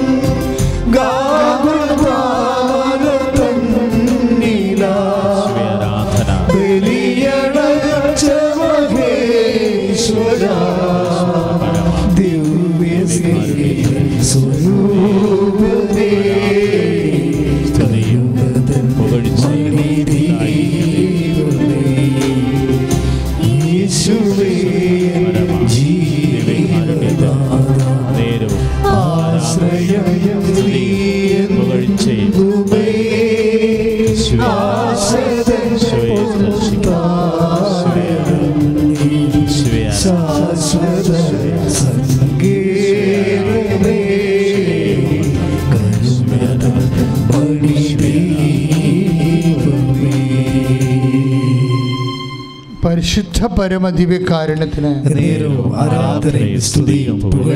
പരിശുദ്ധ പരമദിവ്യകാരുണ്യത്തിന് പരിശുദ്ധ പരമദിവ്യകാരുണ്യത്തിന് വിശ്വാസം ട്രാൻസ്മിറ്റ് ചെയ്യുക, വിശ്വാസം വിൽക്കുക. വിശ്വാസം ഷെയർ മാർക്കറ്റ് പോലെ വിശ്വാസം മാർക്കറ്റ് ചെയ്യുക. അതായത് വിശ്വാസം പ്രഖ്യാപിക്കാൻ ഏറ്റവും പ്രതികൂലമായ സമയത്ത് വിശ്വാസം പ്രഖ്യാപിക്കുന്നതിനാണ് വിശ്വാസം ഫെയ്ത്ത് മാർക്കറ്റിംഗ് എന്ന് പറയുന്നത്. അപ്പോഴാണ് നമുക്ക് ക്രിസ്തു സ്വത്തായി മാറുന്നത്. അങ്ങനെയാണ് കൊളോസ്യസ് 2:2 അനുസരിച്ച് ക്രിസ്തു സ്വത്തായി മാറുന്നത്. വിശ്വാസം പ്രഖ്യാപിക്കാൻ പറ്റാത്ത സമയത്ത് വിശ്വാസം പ്രഖ്യാപിച്ച് കഴിയുമ്പോഴാണ് വിശ്വാസത്തിൻ്റെ മൂല്യം വർദ്ധിച്ചുകൊണ്ട് നമുക്കത് കൃപയായി മാറുന്നത്. ആ കാനൻകാരി അങ്ങനെ ചെയ്തിരിക്കണത്. കാനൻകാരിയുടെ വിശ്വാസമില്ലേ, അവർ വിശ്വാസം പ്രഖ്യാപിക്കാൻ ഭയങ്കര പ്രതിസന്ധിയുള്ള സമയത്താണ് അവർ വിശ്വാസം പ്രഖ്യാപിച്ച് ഫെയ്ത്ത് മാർക്കറ്റിംഗ് നടക്കുന്നത്. ഒരു പക്ഷേ അങ്ങനെ ഒരു ലേഡിയെ ഉള്ളതെന്ന് തോന്നുന്നു ബൈബിളിൽ. എന്താ കാര്യം, അവരോട് പറഞ്ഞത് മക്കളുടെ അപ്പം എടുത്ത് നായ്ക്കൾക്ക് കൊടുക്കുക വിഹിതമല്ല എന്ന് പറയും. അപ്പോഴെന്നാ പറ്റണത്, വിശ്വാസം പ്രഖ്യാപിക്കുന്നതിന് ഏറ്റവും ആക്ഷേപവും അപമാനവും ഉണ്ടാകുന്നൊരു സാഹചര്യമാണ്. അത് ജീസസ് ക്രിയേറ്റ് ചെയ്തതാണത്. ദൈവം ചിലപ്പോൾ നിങ്ങളുടെ ജീവിതത്തിൽ ഒരു സിറ്റുവേഷൻ ക്രിയേറ്റ് ചെയ്യും. ആരിൽ നിന്നുമാകാം വിശ്വാസം, അതായത് നിൻ്റെ വിശ്വാസത്തെ ചോദ്യം ചെയ്യുന്ന രീതിയിൽ, അല്ലെങ്കിൽ നിൻ്റെ നടപടിക്രമങ്ങളെ ആക്ഷേപിക്കുന്ന രീതിയിൽ ഒരു സിറ്റുവേഷൻ ക്രിയേറ്റ് ചെയ്യും. ദൈവം തന്നെ അങ്ങനെ ചെയ്തെന്ന് വരാം. ചിലപ്പോൾ നാട്ടുകാരെ കൊണ്ട് ചെയ്യിച്ചെന്ന് വരാം, അല്ലെങ്കിൽ സമൂഹത്തെ കൊണ്ട് ചെയ്യിച്ചെന്ന് വരാം. അതായത് അതാണ് കാനൻകാരിയുടെ കർത്താവ് ചോദിക്കണത്. മക്കളുടെ അപ്പം എടുത്ത് പട്ടികൾ കൊടുക്കുന്നത് വിഹിതമാണോ? അപ്പോഴേ എന്താ സംഭവിച്ചു കഴിഞ്ഞാൽ, ഇതോടുകൂടി ഇവൾക്ക് വേണ്ടി നാണം കേട്ട് വീട്ടിൽ പോകാം. മണ്ണാങ്കട്ടെ എന്നാ കാര്യത്തിനാണ് വന്നത്, ഇങ്ങനെ വായിരിക്കണ കേൾക്കാൻ, ഇങ്ങനെ ദൈവവും അല്ല ആളും അല്ല, വെറുതെ മനുഷ്യനെ പറ്റിക്കാൻ നാട്ടുകാർ പറഞ്ഞുകൊണ്ട് ഞാൻ വന്ന് ചടിയതാണ് എന്നും പറഞ്ഞ് വേണേ വെക്കി പെയ്തും പെറുക്കിയും പിച്ചും പെയ്യും പറഞ്ഞ് ഭ്രാന്തിയെപ്പോലെ അവിടെ നിന്ന് വണ്ടി വിടാം. പക്ഷേ ഇവൾ അപമാനിക്കുമ്പോൾ വിശ്വാസം വീണ്ടും മാർക്കറ്റ് ചെയ്യുന്നുണ്ട്. ഏറ്റവും അപമാനിതയാവുമ്പോൾ പറയും, കർത്താവ് അവളോട് പറയും, Jesus that is right, I am the door. ഈശോ നീ പറഞ്ഞത് ശരിയാണ്, ഞാൻ പട്ടിയാണ്. എന്നിട്ട് അവർ പറയും, പട്ടികൾ പോലും യജമാനന്മാരുടെ മേശയിൽ നിന്ന് വീഴുന്ന അപ്പക്കഷ്ണം തിന്നാറുണ്ടല്ലോ. അതാണ് ഫെയ്ത്ത് മാർക്കറ്റിംഗ് എന്ന് പറയുന്നത്. ഫെയ്ത്തിൻ്റെ ഷെയർ വില കൂടി നിൽക്കുമ്പോൾ അതൊക്കെ വിറ്റ് കളയണം. അതായത് യേശുക്രിസ്തുവിനെ പ്രഖ്യാപിക്കാനോ വിശ്വാസം ജീവിക്കാനോ നിനക്ക് എന്തെങ്കിലും പ്രയാസമുണ്ടെങ്കിൽ അത് പ്രഖ്യാപിച്ചുകൊണ്ടിരിക്കണം. ആ സമയത്ത് അത് പ്രഖ്യാപിച്ചുകൊണ്ടിരിക്കണം. സാഹിത്യ അക്കാദമി പഠിക്കാൻ പോകുന്ന സമയത്ത് ഞാനൊരു പ്രോജക്റ്റ് ചെയ്യാൻ വേണ്ടി പോയ സമയത്ത് എനിക്ക് അക്കാഡമിയിൽ നിന്ന് എനിക്ക് തന്നെ ഒരു മുറിയാണ് തന്നത്. രാത്രി കിടക്കാം. അതിനകത്ത് സംവിധാനങ്ങളൊന്നുമില്ല, കട്ടിൽ മാത്രമേ ഉള്ളൂ. പക്ഷേ ഞാനിവിടുന്ന് ഹോസ്തി മീഞ്ഞും കൊണ്ടുപോയി ആ കട്ടിലിൻ്റെ താഴെ മുട്ട നിന്നിട്ട് കട്ടിൽ പായെല്ലാം മാറ്റിയിട്ട് വെള്ളത്തുണി വിരിച്ചിട്ട് ഞാനവിടെ മുട്ട നിന്ന് 2.5 മണിക്കൂർ കുർബാനയില്ലേ. കൃപാസനത്തിൽ അരമണിക്കൂർ കുർബാനയിലുള്ള സംഭവം തൃശ്ശൂർ അപ്പന്തമ്പുരാൻ്റെ ഹോമിൽ രാത്രി കുർബാനയിൽ 2.5 മണിക്കൂറാണ്. മുട്ടയിൽ നിന്ന് 2.5 മണിക്കൂർ കുർബാനയില്ലേ. എൻ്റെ ജീവിതത്തിൽ ഞാൻ ഒരിക്കലും മറക്കാത്ത സംഭവങ്ങളാണ്. വിശ്വാസം അവിടെ പ്രഖ്യാപിക്കാൻ പറ്റാത്തൊരു അവസ്ഥയാണ്. എന്നോട് ഞാൻ കുർബാനയിൽ ആരും തിരക്കാനോ ചോദിക്കാനോ ഒന്നുമില്ല. പക്ഷേ ഞാൻ ഒരു 2 മണിക്കൂർ അരമണിക്കൂർ പ്രാർത്ഥിക്കുന്ന ആൾ 2.5 മണിക്കൂർ മുട്ടയെന്ന് കുർബാന അർപ്പിച്ചു. ഇതെന്ന് വെച്ചാൽ വിശ്വാസം പ്രതികൂല സന്ധിയിൽ വരുന്ന സമയത്ത് അത് പ്രഖ്യാപിക്കാൻ ഇടമില്ലാത്ത സമയത്ത് നമ്മൾ ഉള്ള സൗകര്യത്തിൽ ഓണം പോലെ അങ്ങോട്ട് പ്രഖ്യാപിക്കും. ഇങ്ങനെയാണ് ഇത് മാർക്കറ്റ് ചെയ്തിട്ട് നമ്മുടെ വിശ്വാസത്തിൻ്റെ മൂല്യം വർദ്ധിപ്പിക്കണം. ഇത് ഉണ്ടെങ്കിൽ അതങ്ങനെ പത്രോസ് പലതരത്തിൽ ഇങ്ങനെ ഉണ്ടാക്കി നല്ല സ്വത്തായി മാറി. അതുകൊണ്ടാണ് പത്രോസിന് ഞെട്ടലില്ലാത്തത്. അല്ല പറയും പൊന്നും വെള്ളിയൊന്നും എൻ്റെ ആവശ്യമില്ല, എനിക്കില്ല, എനിക്കത് ഞാൻ ഡോട്ട് ബോധർ അബൌട്ട്. പക്ഷേ എനിക്കൊണ്ട് ഒരു നിധിയുണ്ട്. അത് കർത്താവ് യേശുക്രിസ്തുവിൻ്റെ നാമമാണ്. 3:6 പറയണത്. ഇപ്പം കർത്താവ് യേശുക്രിസ്തുവിൻ്റെ നിധിയാണെന്ന് പൗലോസ് പറയും, രഹസ്യമാണെന്ന് പൗലോസ് പറയും, സ്വത്താണെന്ന് പൗലോസ് പറയും, അത് അറിവാണെന്ന് പൗലോസ് പറയും, ജ്ഞാനമാണെന്ന് പൗലോസ് പറയും. ഇതൊന്നും പറയാതെ പത്രോസ് പറയും എനിക്കുള്ളതാണ് അതെന്ന് പറയും. എനിക്കുള്ളത് ഞാൻ നിനക്ക് തരുന്നു, നസ്രായന യേശുവിൻ്റെ നാമത്തിൽ നീ എഴുന്നേറ്റ് നടക്കാൻ പറയും. അപ്പം ക്രിസ്തുവിനെ നേടാൻ വേണ്ടി നമുക്ക് ഗലാത്യർ ഞാൻ ക്രിസ്തുവിനോട് കൂടെ ക്രൂശിതനായിരിക്കുന്നു. ഇനിമേൽ ഞാനല്ല ജീവിക്കുന്നത് ക്രിസ്തുവാണ് എന്നിൽ ജീവിക്കുന്നത്. എൻ്റെ ഇപ്പോഴത്തെ ഐഹിക ജീവിതം എന്നെ സ്നേഹിക്കുകയും എനിക്ക് വേണ്ടി തന്നെ ബലിയർപ്പിക്കുകയും ചെയ്ത ദൈവപുത്രനിൽ വിശ്വസിച്ചുകൊണ്ടുള്ള ജീവിതമാണ്. പ്രിയപ്പെട്ടവരെ, ക്രിസ്തു എന്നിൽ ജീവിക്കാൻ വേണ്ടി ഞാൻ ഈറ്റുനോവ് അനുഭവിക്കുന്നു. അതായത് 4:23 ക്രിസ്തു നിങ്ങളിൽ രൂപപ്പെടുന്നത് വരെ വീണ്ടും ഞാൻ നിങ്ങൾക്ക് വേണ്ടി ഈറ്റുനോവ് അനുഭവിക്കുന്നു. പ്രിയപ്പെട്ടവരെ, അതായത് എല്ലാ ഉടമ്പടിയുടെ ലക്ഷ്യമെന്ന് പറയുന്നത് ക്രിസ്തു രൂപപ്പെട്ടു വരികയാണ്. ക്രിസ്തു എന്ന് പറയുന്ന ദൈവത്തിന് ജ്ഞാനമാണ്, ദൈവത്തിൻ്റെ അറിവാണ്. അതാണ് നമ്മൾ കൊളോസ്യർ 2:3 വായിച്ചത്. ക്രിസ്തു ദൈവത്തിൻ്റെ നിധിയാണ്. ഇനി പൗലോസിൻ്റെ ലേഖനങ്ങളിൽ 1 Corinthians 24 ദൈവത്തിൻ്റെ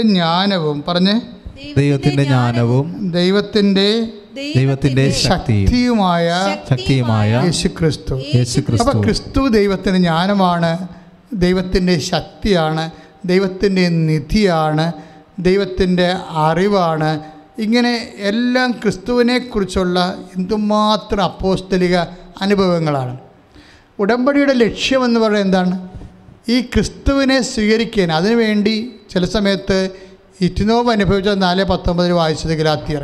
അതായത് കുറച്ച് പ്രയാസങ്ങൾ ഈശോ നമ്മൾ രൂപപ്പെട്ട് വരാൻ വേണ്ടി നമ്മുടെ സാഹചര്യങ്ങളിൽ, പ്രതികൂലമായ സാഹചര്യങ്ങളിൽ വിശ്വാസം പ്രഖ്യാപിക്കാൻ യാതൊരുവിധ നിവൃത്തിയും ഇല്ലാത്ത സാഹചര്യങ്ങളിലും നമ്മൾ വിശ്വാസം പ്രഖ്യാപിച്ച് കഴിയുമ്പോൾ ഈ ഈറ്റുനോവ് പോലെയാവും. എന്തിനാണ് ചെയ്യണത്? ക്രിസ്തു നമ്മൾ രൂപപ്പെട്ട് വരാനാണ്. ഇങ്ങനെ ക്രിസ്തു വന്നു കഴിഞ്ഞാലുള്ള ഗുണം എന്താണെന്ന് അറിയാവോ? ക്രിസ്തു എല്ലാമാണ്. കൊളോസ്യസ് 3:11 ക്രിസ്തു എല്ലാമാണ്, എല്ലാവരിലുമാണ്. അപ്പം ക്രിസ്തു എല്ലാമായത് കാരണം ഈ ജ്ഞാനമാണ്, ശക്തിയാണ്. ഈ ക്രിസ്തു ശക്തി ആയതുകൊണ്ട് തന്നെ നമ്മുടെ ബലഹീനതയിൽ പൗലോസ് പറഞ്ഞില്ലേ, എൻ്റെ ബലഹീനതയിലാണ് ദൈവത്തിൻ്റെ ശക്തി പ്രവർത്തിക്കുന്നത്. അപ്പോൾ നമുക്ക് പലതരത്തിലുള്ള ഇല്ലായ്മകൾ എല്ലാം, രോഗങ്ങൾ, അല്ലെങ്കിൽ പരീക്ഷാ തോൽവി, അല്ലെങ്കിൽ സാമ്പത്തിക ബുദ്ധിമുട്ടുകൾ, ഇങ്ങനെ കുറേ ബലഹീനതകളില്ലേ. ഈ ബലഹീനതകൾ നമ്മൾ ഉടമ്പടി പ്രകാരം നമ്മൾ ആദ്യമായിട്ട് ആഗ്രഹിക്കുന്നത് ആ വിഷയത്തിലൊരു സമാധാനം ഉണ്ടാകണമെന്നാണ്. ആ വിഷയത്തിൽ സമാധാനം ഉണ്ടാകാതിരിക്കത്തില്ല ഒരിക്കലും. പക്ഷേ അതല്ല, അതിൻ്റെ താഴെ ഒരു വിഷയമുണ്ട്. എന്താണ്? ക്രിസ്തു. ദൈവം ഉദ്ദേശിക്കുന്നത് എന്തുകൊണ്ടാണ്? ക്രിസ്തുവിനെ നമ്മൾ സ്വീകരിക്കാൻ വേണ്ടിയാണ് ഇതുപോലുള്ള സമ്മർദ്ദങ്ങളിലൂടെ നമ്മൾ പോകുന്നത്. അപ്പോൾ ആ സമ്മർദ്ദങ്ങൾ നമ്മുടെ ബലഹീനതയാണ് ദൈവത്തിൻ്റെ ശക്തി നമ്മളിലേക്ക് ക്രിസ്തുവായിട്ട് ഇറങ്ങി വസിക്കുന്ന കാരണം ഞാൻ ബലഹീനനായിരിക്കുമ്പോഴാണ് ഞാൻ ശക്തനായിരിക്കുന്നത് എന്ന് പൗലോസ് അപ്പോസ്തലൻ പറയും. അപ്പോഴേ ക്രിസ്തു നമ്മളിലേക്ക് അപ്ലോഡിങ് ചെയ്യുന്ന ഒരു സമയം കൂടിയാണ് ഈ ബലഹീനമായ സാഹചര്യങ്ങൾ, രോഗത്തിൻ്റെ സാഹചര്യങ്ങൾ. അത് നമുക്ക് ഈറ്റുനോവ് പോലെ ഫീൽ ചെയ്താൽ നീ ഒരു യഥാർത്ഥ വിശ്വാസിയായിട്ട് മാറും. പ്രാർത്ഥിക്കുക. കർത്താവായ ദൈവമേ, ക്രിസ്തു രൂപപ്പെട്ടു വരുന്ന സാഹചര്യങ്ങളെ മനസ്സിലാക്കാനും വിവേചിക്കാനും എന്നെ സഹായിച്ചുകൊണ്ട് ഉടമ്പടിയുടെ ആത്യന്തിക ലക്ഷ്യം, ദൈവത്തിൻ്റെ നിധിയും ദൈവത്തിൻ്റെ രഹസ്യവും ദൈവത്തിൻ്റെ അറിവും ദൈവത്തിൻ്റെ ജ്ഞാനവും ദൈവത്തിൻ്റെ ശക്തിയുമായ ക്രിസ്തുവിനെ അനുഭവിക്കുക, ആർജിക്കുക, അഭിഷേകമായി സ്വീകരിക്കുക എന്ന വലിയ ദൈവിക ദൗത്യത്തിലേക്ക് എന്നെ അഭിഷേകം ചെയ്യണമേ. ശ്രദ്ധിക്കട്ടെ. ഹല്ലേലൂയ.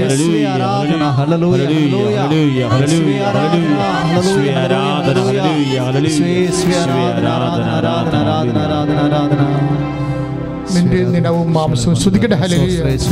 സ്തോത്രം കർത്താവേ, ഞങ്ങളെ സ്തുതിക്കുന്നു, ആരാധിക്കുന്നു. ഹല്ലേലൂയ, ഹല്ലേലൂയ, മഹത്വം യേശുവേ. സ്തോത്രം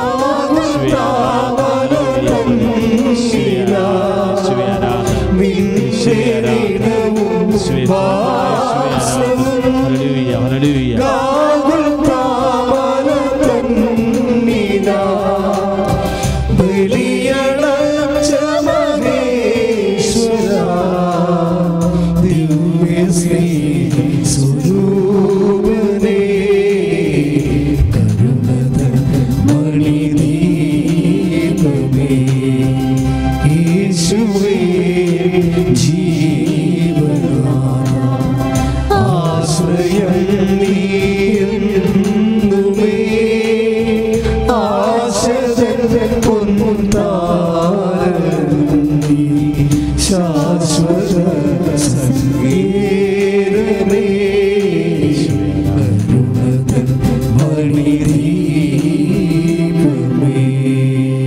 പരിശുദ്ധ പരമദിവ്യകാരുണ്യത്തിന് ഓൺലൈനിലുള്ളവരെല്ലാവരും എഴുന്നേൽക്കേണ്ട സമയമാണ്. പ്രിയമുള്ളവരെ, സമാപന ആശീർവാദത്തിനു മുമ്പുള്ള രോഗസൗഖ്യ പ്രാർത്ഥനയാണ്. ഉടമ്പടി വെച്ചിരിക്കുന്ന വിഷയങ്ങളെല്ലാം നിങ്ങൾ ഈ സമയത്ത് അനുസ്മരിക്കണം. ഉടമ്പടി പുതുക്കിയപ്പോൾ വെച്ച വിഷയങ്ങളെ നിങ്ങൾ അനുസ്മരിക്കണം. ഈ ധ്യാനം ഓൺലൈനിൽ കൂടിക്കൊണ്ടിരിക്കുന്നവർ ഉടമ്പടി ചെയ്യാത്തവരുണ്ടെങ്കിൽ ഉടമ്പടി ചെയ്യാൻ ദൈവം ഒരു അവസരം തന്നാൽ നിങ്ങൾ ദൈവത്തിന് സമർപ്പിക്കാൻ പോകുന്ന വിഷയങ്ങളെ കൂടി ഇപ്പോഴ് പരിശുദ്ധയുടെ മധ്യസ്ഥത്തിൽ ഈശോയ്ക്ക് സമർപ്പിക്കുക. കർത്താവേ, പല മക്കൾക്കും പല കാര്യങ്ങൾക്കും കർത്താവ് ഭയങ്കര സ്ലോ ആയിട്ട് മാറുന്നുണ്ട്. അതിൻ്റെ ജോലി, വീട്, വിവാഹം, ജോണ്, രോഗസൗഖ്യം ഇതെല്ലാം ഭയങ്കര സ്ലോ ആയി പോകുന്നുണ്ട്. ഈശോയെ,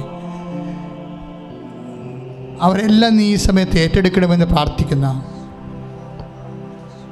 അവരുടെ സമയത്തേക്ക് ത്വരിതപ്പെടുത്തണമെന്ന് പ്രാർത്ഥിക്കുന്ന, അവരുടെ ക്ഷമയെ കർത്താവെ, അവർക്ക് അത്ര കണ്ട് നമുക്ക് പരീക്ഷിക്കാൻ വേണ്ടി മാത്രം കർത്താവെ ക്ഷമയില്ലാത്ത മക്കളുണ്ട് ഈശോയെ. അവർക്ക് ടെൻഷനും വ്യഗ്രതയും കൂടിക്കൊണ്ടിരിക്കണം കർത്താവെ. അവരെ നീ സ്പർശിക്കണമെന്ന് പ്രാർത്ഥിക്കുന്നു. വസ്തു വിൽക്കാനുള്ളവർ, വസ്തു വാങ്ങാനുള്ളവർ, വീട് വിൽക്കാനുള്ളവർ, വീട് വാങ്ങാനുള്ളവർ കർത്താവെ, വഴിയില്ലാത്തവരെ എല്ലാവരെയും സമർപ്പിച്ച് പ്രാർത്ഥിക്കുന്നു കർത്താവെ. ഈശോയെ, ഓരോ സ്ഥലത്ത് പണം കൊടുത്തിട്ട് കർത്താവ്, ജോലിക്ക് വേണ്ടി പണം കൊടുത്തിട്ട് അതിനെക്കുറിച്ച് കർത്താവ് പ്രത്യേകിച്ച് ഫയൽ മൂവ്മെൻ്റ് ഇല്ലാത്തവർ കർത്താവെ, അതിൻ്റെ പോയിൻറ്റ്സ് കൃത്യമാകാത്ത കർത്താവ്, പല കാര്യങ്ങൾക്ക് വേണ്ടി കർത്താവ് വെയിറ്റ് ചെയ്യുന്ന മക്കളുണ്ട് ഈശോയെ. പല തീരുമാനങ്ങൾ വെയിറ്റ് ചെയ്ത് മക്കളുണ്ട് കർത്താവ്. പല പേപ്പറിന് വേണ്ടി വെയിറ്റ് ചെയ്യുന്നുണ്ട് കർത്താവ്. പല ഇമെയിലിന് വേണ്ടി റിപ്ലൈക്ക് വേണ്ടി കർത്താവ് വെയിറ്റ് ചെയ്യുന്നുണ്ട് ഈശോയെ. പല ആൻസറിന് വേണ്ടി വെയിറ്റ് ചെയ്യുന്നുണ്ട് കർത്താവ് ഈശോയെ. അവരെ പല മെസ്സേജിന് വേണ്ടി വെയിറ്റ് ചെയ്യുന്നുണ്ട് ഈശോയെ. അവരെ എല്ലാം സമർപ്പിച്ചുകൊണ്ട് പ്രാർത്ഥിക്കുന്നു കർത്താവ് ഈശോയെ. മനസ്സ് കർത്താവ് ഇപ്പോഴേ പല കാര്യങ്ങൾക്കും കർത്താവ് 1, 2, 3, 4 കാര്യങ്ങൾ കർത്താവ് ഒരുമിച്ച് സംഭവിക്കുന്ന കാരണം മനസ്സ് നുറുങ്ങിയത് കാരണം ഒന്നിനും താല്പര്യമില്ലാതെ കർത്താവ് ഇങ്ങനെ ഡെഡ് ബോഡി പോലെ ഇങ്ങനെ ജീവിക്കുന്ന മക്കളുടെ കർത്താവ് ഈശോയെ. അവരെ കുറ്റം പറയണില്ല ഈശോയെ. അവിടെ മാനസിക ശാരീരിക ജീവിത അവസ്ഥകളെ കർത്താവ് നീ ഏറ്റെടുക്കണമെന്ന് പ്രാർത്ഥിക്കുന്നു ഈശോയെ. അവരുടെ തെറ്റുകൾ എന്തായാലും കർത്താവ്, അവരുടെ കഴിവുകൾ എന്തായാലും കർത്താവ് നീ അത് കാര്യമാക്കാതെ കരുണ കാണിച്ച് കർത്താവ് കൈത്തരത്തെ അവർ താങ്ങിക്കൊണ്ട് വരണമെന്ന് പ്രാർത്ഥിക്കുന്നു. മക്കളില്ലാത്തവരെ, മക്കളില്ലാത്തതിൻ്റെ പേരിൽ മനസ്സിടിഞ്ഞു പോയവരെ, എന്തിനാണ് ജീവിക്കണം ചിന്തിക്കുന്നവരെ കർത്താവ്, വിവാഹം ഒത്തുവരാത്തതിൻ്റെ പേരിൽ കർത്താവ്, കുടുംബജീവിതം എന്തിനാണെന്ന് നിശ്ചയ കർത്താവ്, അതുകൊണ്ട് തന്നെ കർത്താവ് പലപ്പോഴും കുറ്റവാസനകൾ പെരുകുന്നുണ്ട്. മറ്റുള്ളവരെ ഉപദ്രവിക്കണം, എനിക്ക് ആ ജീവിതമില്ല, അതുകൊണ്ട് ആർക്കും ഇവിടെ ജീവിക്കേണ്ടെന്നുള്ള മാനസിക വൈകല്യങ്ങളിലേക്ക് വന്നിട്ട് സ്വഭാവ ദൂഷ്യമുണ്ടായിട്ടുള്ള മക്കളുടെ കർത്താവ് അവരെ സ്പർശിക്കുന്ന കർത്താവ്, കഞ്ചാവിനും മയക്കുമരുന്നിനും കണ്ടെത്ത കർത്താവ്, സ്റ്റാമ്പിനും അതുപോലെ തന്നെ കർത്താവ് ലഹരി ലോകത്തിലേക്ക് അകപ്പെട്ടു പോയിരിക്കുന്ന മക്കളുടെ കർത്താവ് രക്ഷപ്പെടണമെന്ന് ആഗ്രഹമുണ്ട് കർത്താവ്. പക്ഷെ അവരെ കൂടുതലുള്ളവർ രക്ഷപ്പെടുത്താത്ത രീതിയിൽ അവരെ ബന്ധിച്ചിട്ടിരിക്കുന്ന കർത്താവ്. ഇത് അവരെല്ലാം സംബന്ധിച്ച് പ്രാർത്ഥിക്കുന്നു കർത്താവ്. റാങ്ക് ലിസ്റ്റ് പ്രതീക്ഷിക്കുന്ന കർത്താവ്, റാങ്ക് ലിസ്റ്റ് ക്യാൻസൽ ആകുമെന്ന് ഉത്കണ്ഠപ്പെടുന്നവർ കർത്താവ് അവരെല്ലാം സമർപ്പിച്ച് പ്രാർത്ഥിക്കുന്ന കർത്താവ് ഈശോയെ. പല കർത്താവ് ഇപ്പം ചെയ്തുകൊണ്ടിരിക്കുന്ന ജോലി നഷ്ടപ്പെടുമോ എന്ന് ഓർത്ത് കർത്താവ് വേദനിക്കുന്നവരെ സംബന്ധിച്ച് പ്രാർത്ഥിക്കുന്ന കർത്താവ് അവരെല്ലാം കർത്താവ് നീ ഏറ്റെടുക്കുന്നത് പ്രാർത്ഥിക്കുന്ന അസ്ഥിക്കുഴലിൻ്റെ വേദനകൾ, സ്പോണ്ടിലോസിസിൻ്റെ വേദനകൾ, നടുവിലെ വേദനകൾ, കശേരികൾ തെറ്റിക്കിടക്കുന്നവർ, കിഡ്നിയിൽ കർത്താവ് കല്ലുള്ളവർ, കിഡ്നി കർത്താവ് രക്തോട്ടമില്ലാത്ത കിഡ്നി ഷ്രിങ്ക് ചെയ്യുന്നവർ, ചുരുങ്ങുന്നവർ, കയറ്റി കൂടുന്നവരെ കർത്താവ്, അതുപോലെ തന്നെ കർത്താവ് ഹൃദയ കരളിലും കർത്താവ് ബെഡ്റൂമിൽ കൂടുള്ളവരെ സംബന്ധിച്ച് പ്രാർത്ഥിച്ചു. അത് കർത്താവ് വയറ്റിൽ വെള്ളം കെട്ടിക്കിടക്കുന്നവരെ അങ്ങ് തൊടണമെന്ന് പ്രാർത്ഥിക്കും കർത്താവ്. ശ്വാസകോശ രോഗികളെ, ഹൃദയ രോഗികളെ, ക്ഷയരോഗികൾ കർത്താവ്, കണ്ണിന് കാഴ്ചക്കുറവുള്ളവർ, ശരീരത്തിന് കർത്താവ് പ്രഷർ രോഗികൾ, ഷുഗർ രോഗികൾ, മുടി കൊഴിയുന്നവർ കർത്താവ്, തലക്ക് കനമുള്ളൊരു കർത്താവ്, എപ്പോഴും നടക്കുമ്പോൾ കണക്കുകയും കിടത്തുകയും ചെയ്യുന്നൊരു കർത്താവ്, ഈശോ ജീവിക്കാനും നിവൃത്തിയില്ലാതെ ജോലി ചെയ്യാൻ വയ്യാണ്ടിരിക്കുന്നവർ കർത്താവ് അവരെല്ലാം സംബന്ധിച്ച് പ്രാർത്ഥിക്കുന്ന കർത്താവ്. യുദ്ധ തടവുകൾ കർത്താവ്, തടവുകാരെ ബാങ്കറിൽ കർത്താവ് യുക്രൈനിൽ കുടുങ്ങിപ്പോയി അങ്ങനെ ഞങ്ങളുടെ മക്കളെ ഓർത്ത് പ്രാർത്ഥിക്കുന്ന കർത്താവ്. എല്ലാ മക്കളും കർത്താവ്, ഇന്ത്യയിലുള്ള എല്ലാ മക്കളും കർത്താവ്, ഓരോ രാജ്യങ്ങളിലുള്ള മക്കൾ കർത്താവ് അവിടെ അകപ്പെട്ട് കർത്താവ്, യുക്രൈൻ തന്നെ കർത്താവ് അവരെ അഭിമാനത്തിൽ സംരക്ഷിച്ചതിൻ്റെ കർത്താവ് ഈ യുദ്ധം കർത്താവ് സമാധാനത്തിലേക്ക് നീങ്ങാൻ ഇടയാക്കണമെന്ന് പ്രാർത്ഥിക്കുന്ന കർത്താവ്.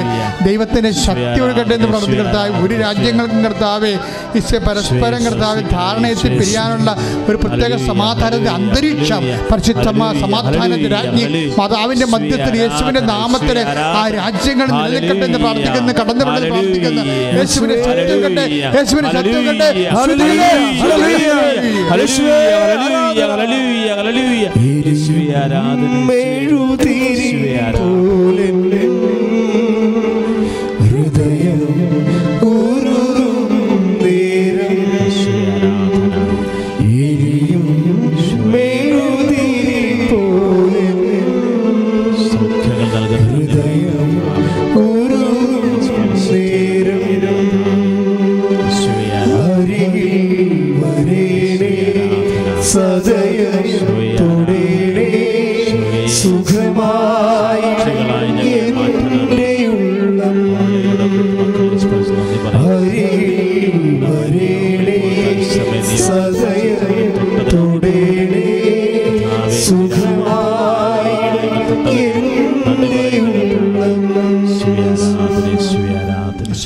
മകനായിട്ട് പ്രാർത്ഥിക്കുക.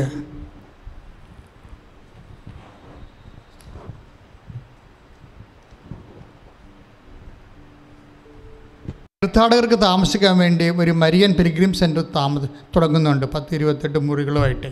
അപ്പോൾ നിങ്ങൾക്ക് ഒരു മുറി അത്യാവശ്യമുള്ളവർ, ഇപ്പോൾ ഒരു കൃപാസനത്തിൽ 4 ദിവസമൊക്കെ താമസിക്കണമെന്ന് ആഗ്രഹമുള്ളവരുണ്ട്. 4 ദിവസം താമസിച്ച് ധ്യാനം കൂടുന്ന ആഗ്രഹമുള്ളവർക്ക്, അവർക്ക് സ്വദേശീയരും വിദേശീയരും ആരായാലും അവർക്ക് അമ്മയ്ക്കൊരു മുറി എൻ്റെ സ്വന്തം പ്രാർത്ഥനാ മുറി എന്നും പറഞ്ഞൊരു പ്രോജക്റ്റാണ്. അപ്പോൾ അത് ആ മുറി നിങ്ങൾക്ക് കിട്ടും, സ്വന്തമായിട്ട് കിട്ടും. ഒരു വർഷം 4 ദിവസം കിട്ടും. കാര്യം ആൾക്കാർ വന്നിട്ട് അത് ഫ്രീ ആയിട്ട് കിട്ടണതാണ്. അത് ആൾക്കാരിവിടെ വന്നിട്ട് വലിയ വില കൊടുത്ത് 2000 രൂപയൊക്കെ ദിവസം കൊടുത്താണ് വാടക താമസിച്ച് പോരണം. അപ്പം അതിൻ്റെ അകത്തുനിന്ന് ചിലർക്ക് ബുദ്ധിമുട്ടുണ്ടായത് കൊണ്ടാണ് ഇങ്ങനെ ഇങ്ങനെ ഒരു തീരുമാനമെടുക്കാൻ കാര്യം. അതായത് അമ്മയ്ക്കൊരു മുറി, എൻ്റെ സ്വന്തം പ്രാർത്ഥനാ മുറി എന്ന് പറഞ്ഞ പ്രോജക്റ്റാണ്. അതിൽ നിങ്ങൾക്ക് 1 വർഷം 4 ദിവസം ഫ്രീ ആയിട്ട് അവിടെ താമസിക്കുക. അങ്ങനെ 5 വർഷത്തേക്ക് നിങ്ങൾക്ക് ആ മുറി കിട്ടും. 1 വർഷം 4 ദിവസം വെച്ച്. അങ്ങനെ ഒരു പ്രോജക്റ്റ് പങ്കെടുക്കാൻ ഉദ്ദേശിക്കുന്നുണ്ടെങ്കിൽ, ആ മുറി ആവശ്യമുണ്ടെങ്കിൽ, അത് ഇവിടെയല്ല, വേറെ അടുത്ത അരികിൽ തന്നെ നമ്മൾ വേറെ സ്ഥലം വാങ്ങിച്ച് അവിടെ ചെയ്തിരിക്കണം. സ്ഥലം വാങ്ങിച്ചിട്ടുണ്ട്. അടുത്ത ആഴ്ചയിൽ പണി തുടങ്ങും അതിൻ്റെ. അപ്പം അതിൽ നിങ്ങൾക്ക് വിശദ വിവരങ്ങൾ അറിയാനുണ്ടെങ്കിൽ ഈ നമ്പറിൽ വിളിച്ചാൽ മതി. 94 47 69 68 15 ഈ നമ്പറിലേക്ക് വിളിക്കാവുന്നതാണ്.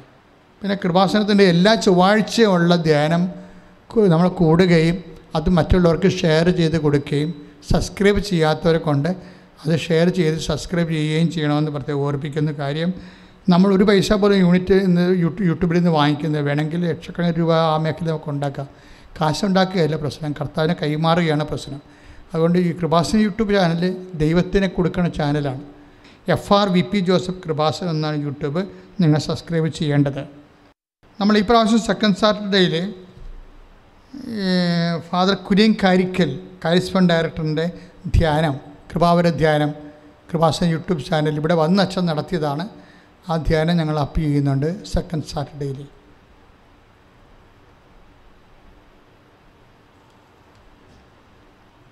ഏറെക്കുറെ എല്ലാ കാര്യങ്ങളും അച്ഛൻ സംസാരിച്ചെന്ന് കരുതുന്നു. എല്ലാവരെയും ഈശോ അനുഗ്രഹിക്കട്ടെ. നമുക്ക് സമാപന ആശീർവാദം സ്വീകരിക്കാം.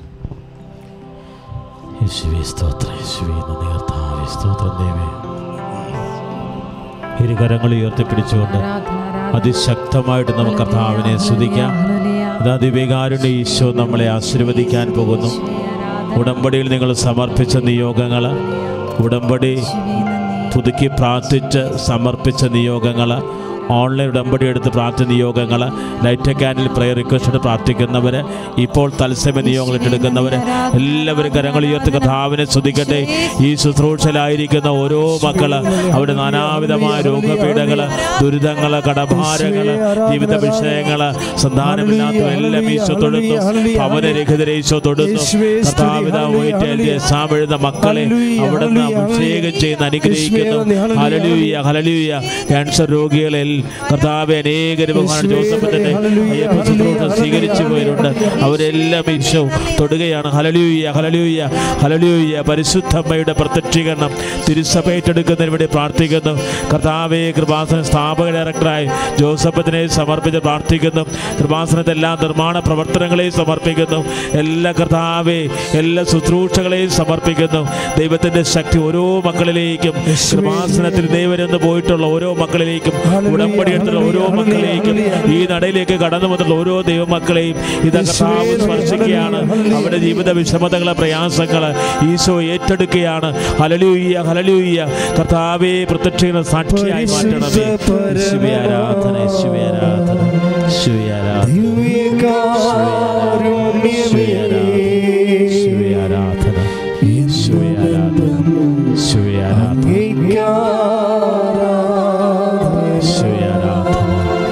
പരിശുദ്ധ ദിവ്യകാരുണ്യമേ എന്നുമെന്നും അങ്ങേക്കാരാധന. പരിശുദ്ധ പരമ ദിവ്യകാരുണ്യമേ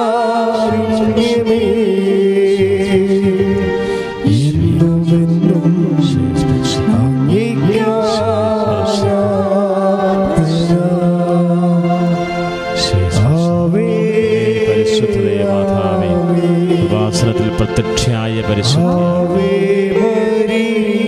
നിങ്ങൾക്ക് വേണ്ടി, ലോകത്തിന് മുഴുവനും വേണ്ടി സംരക്ഷിക്കണമേ, സഖ്യപ്പെടുത്തണമേ.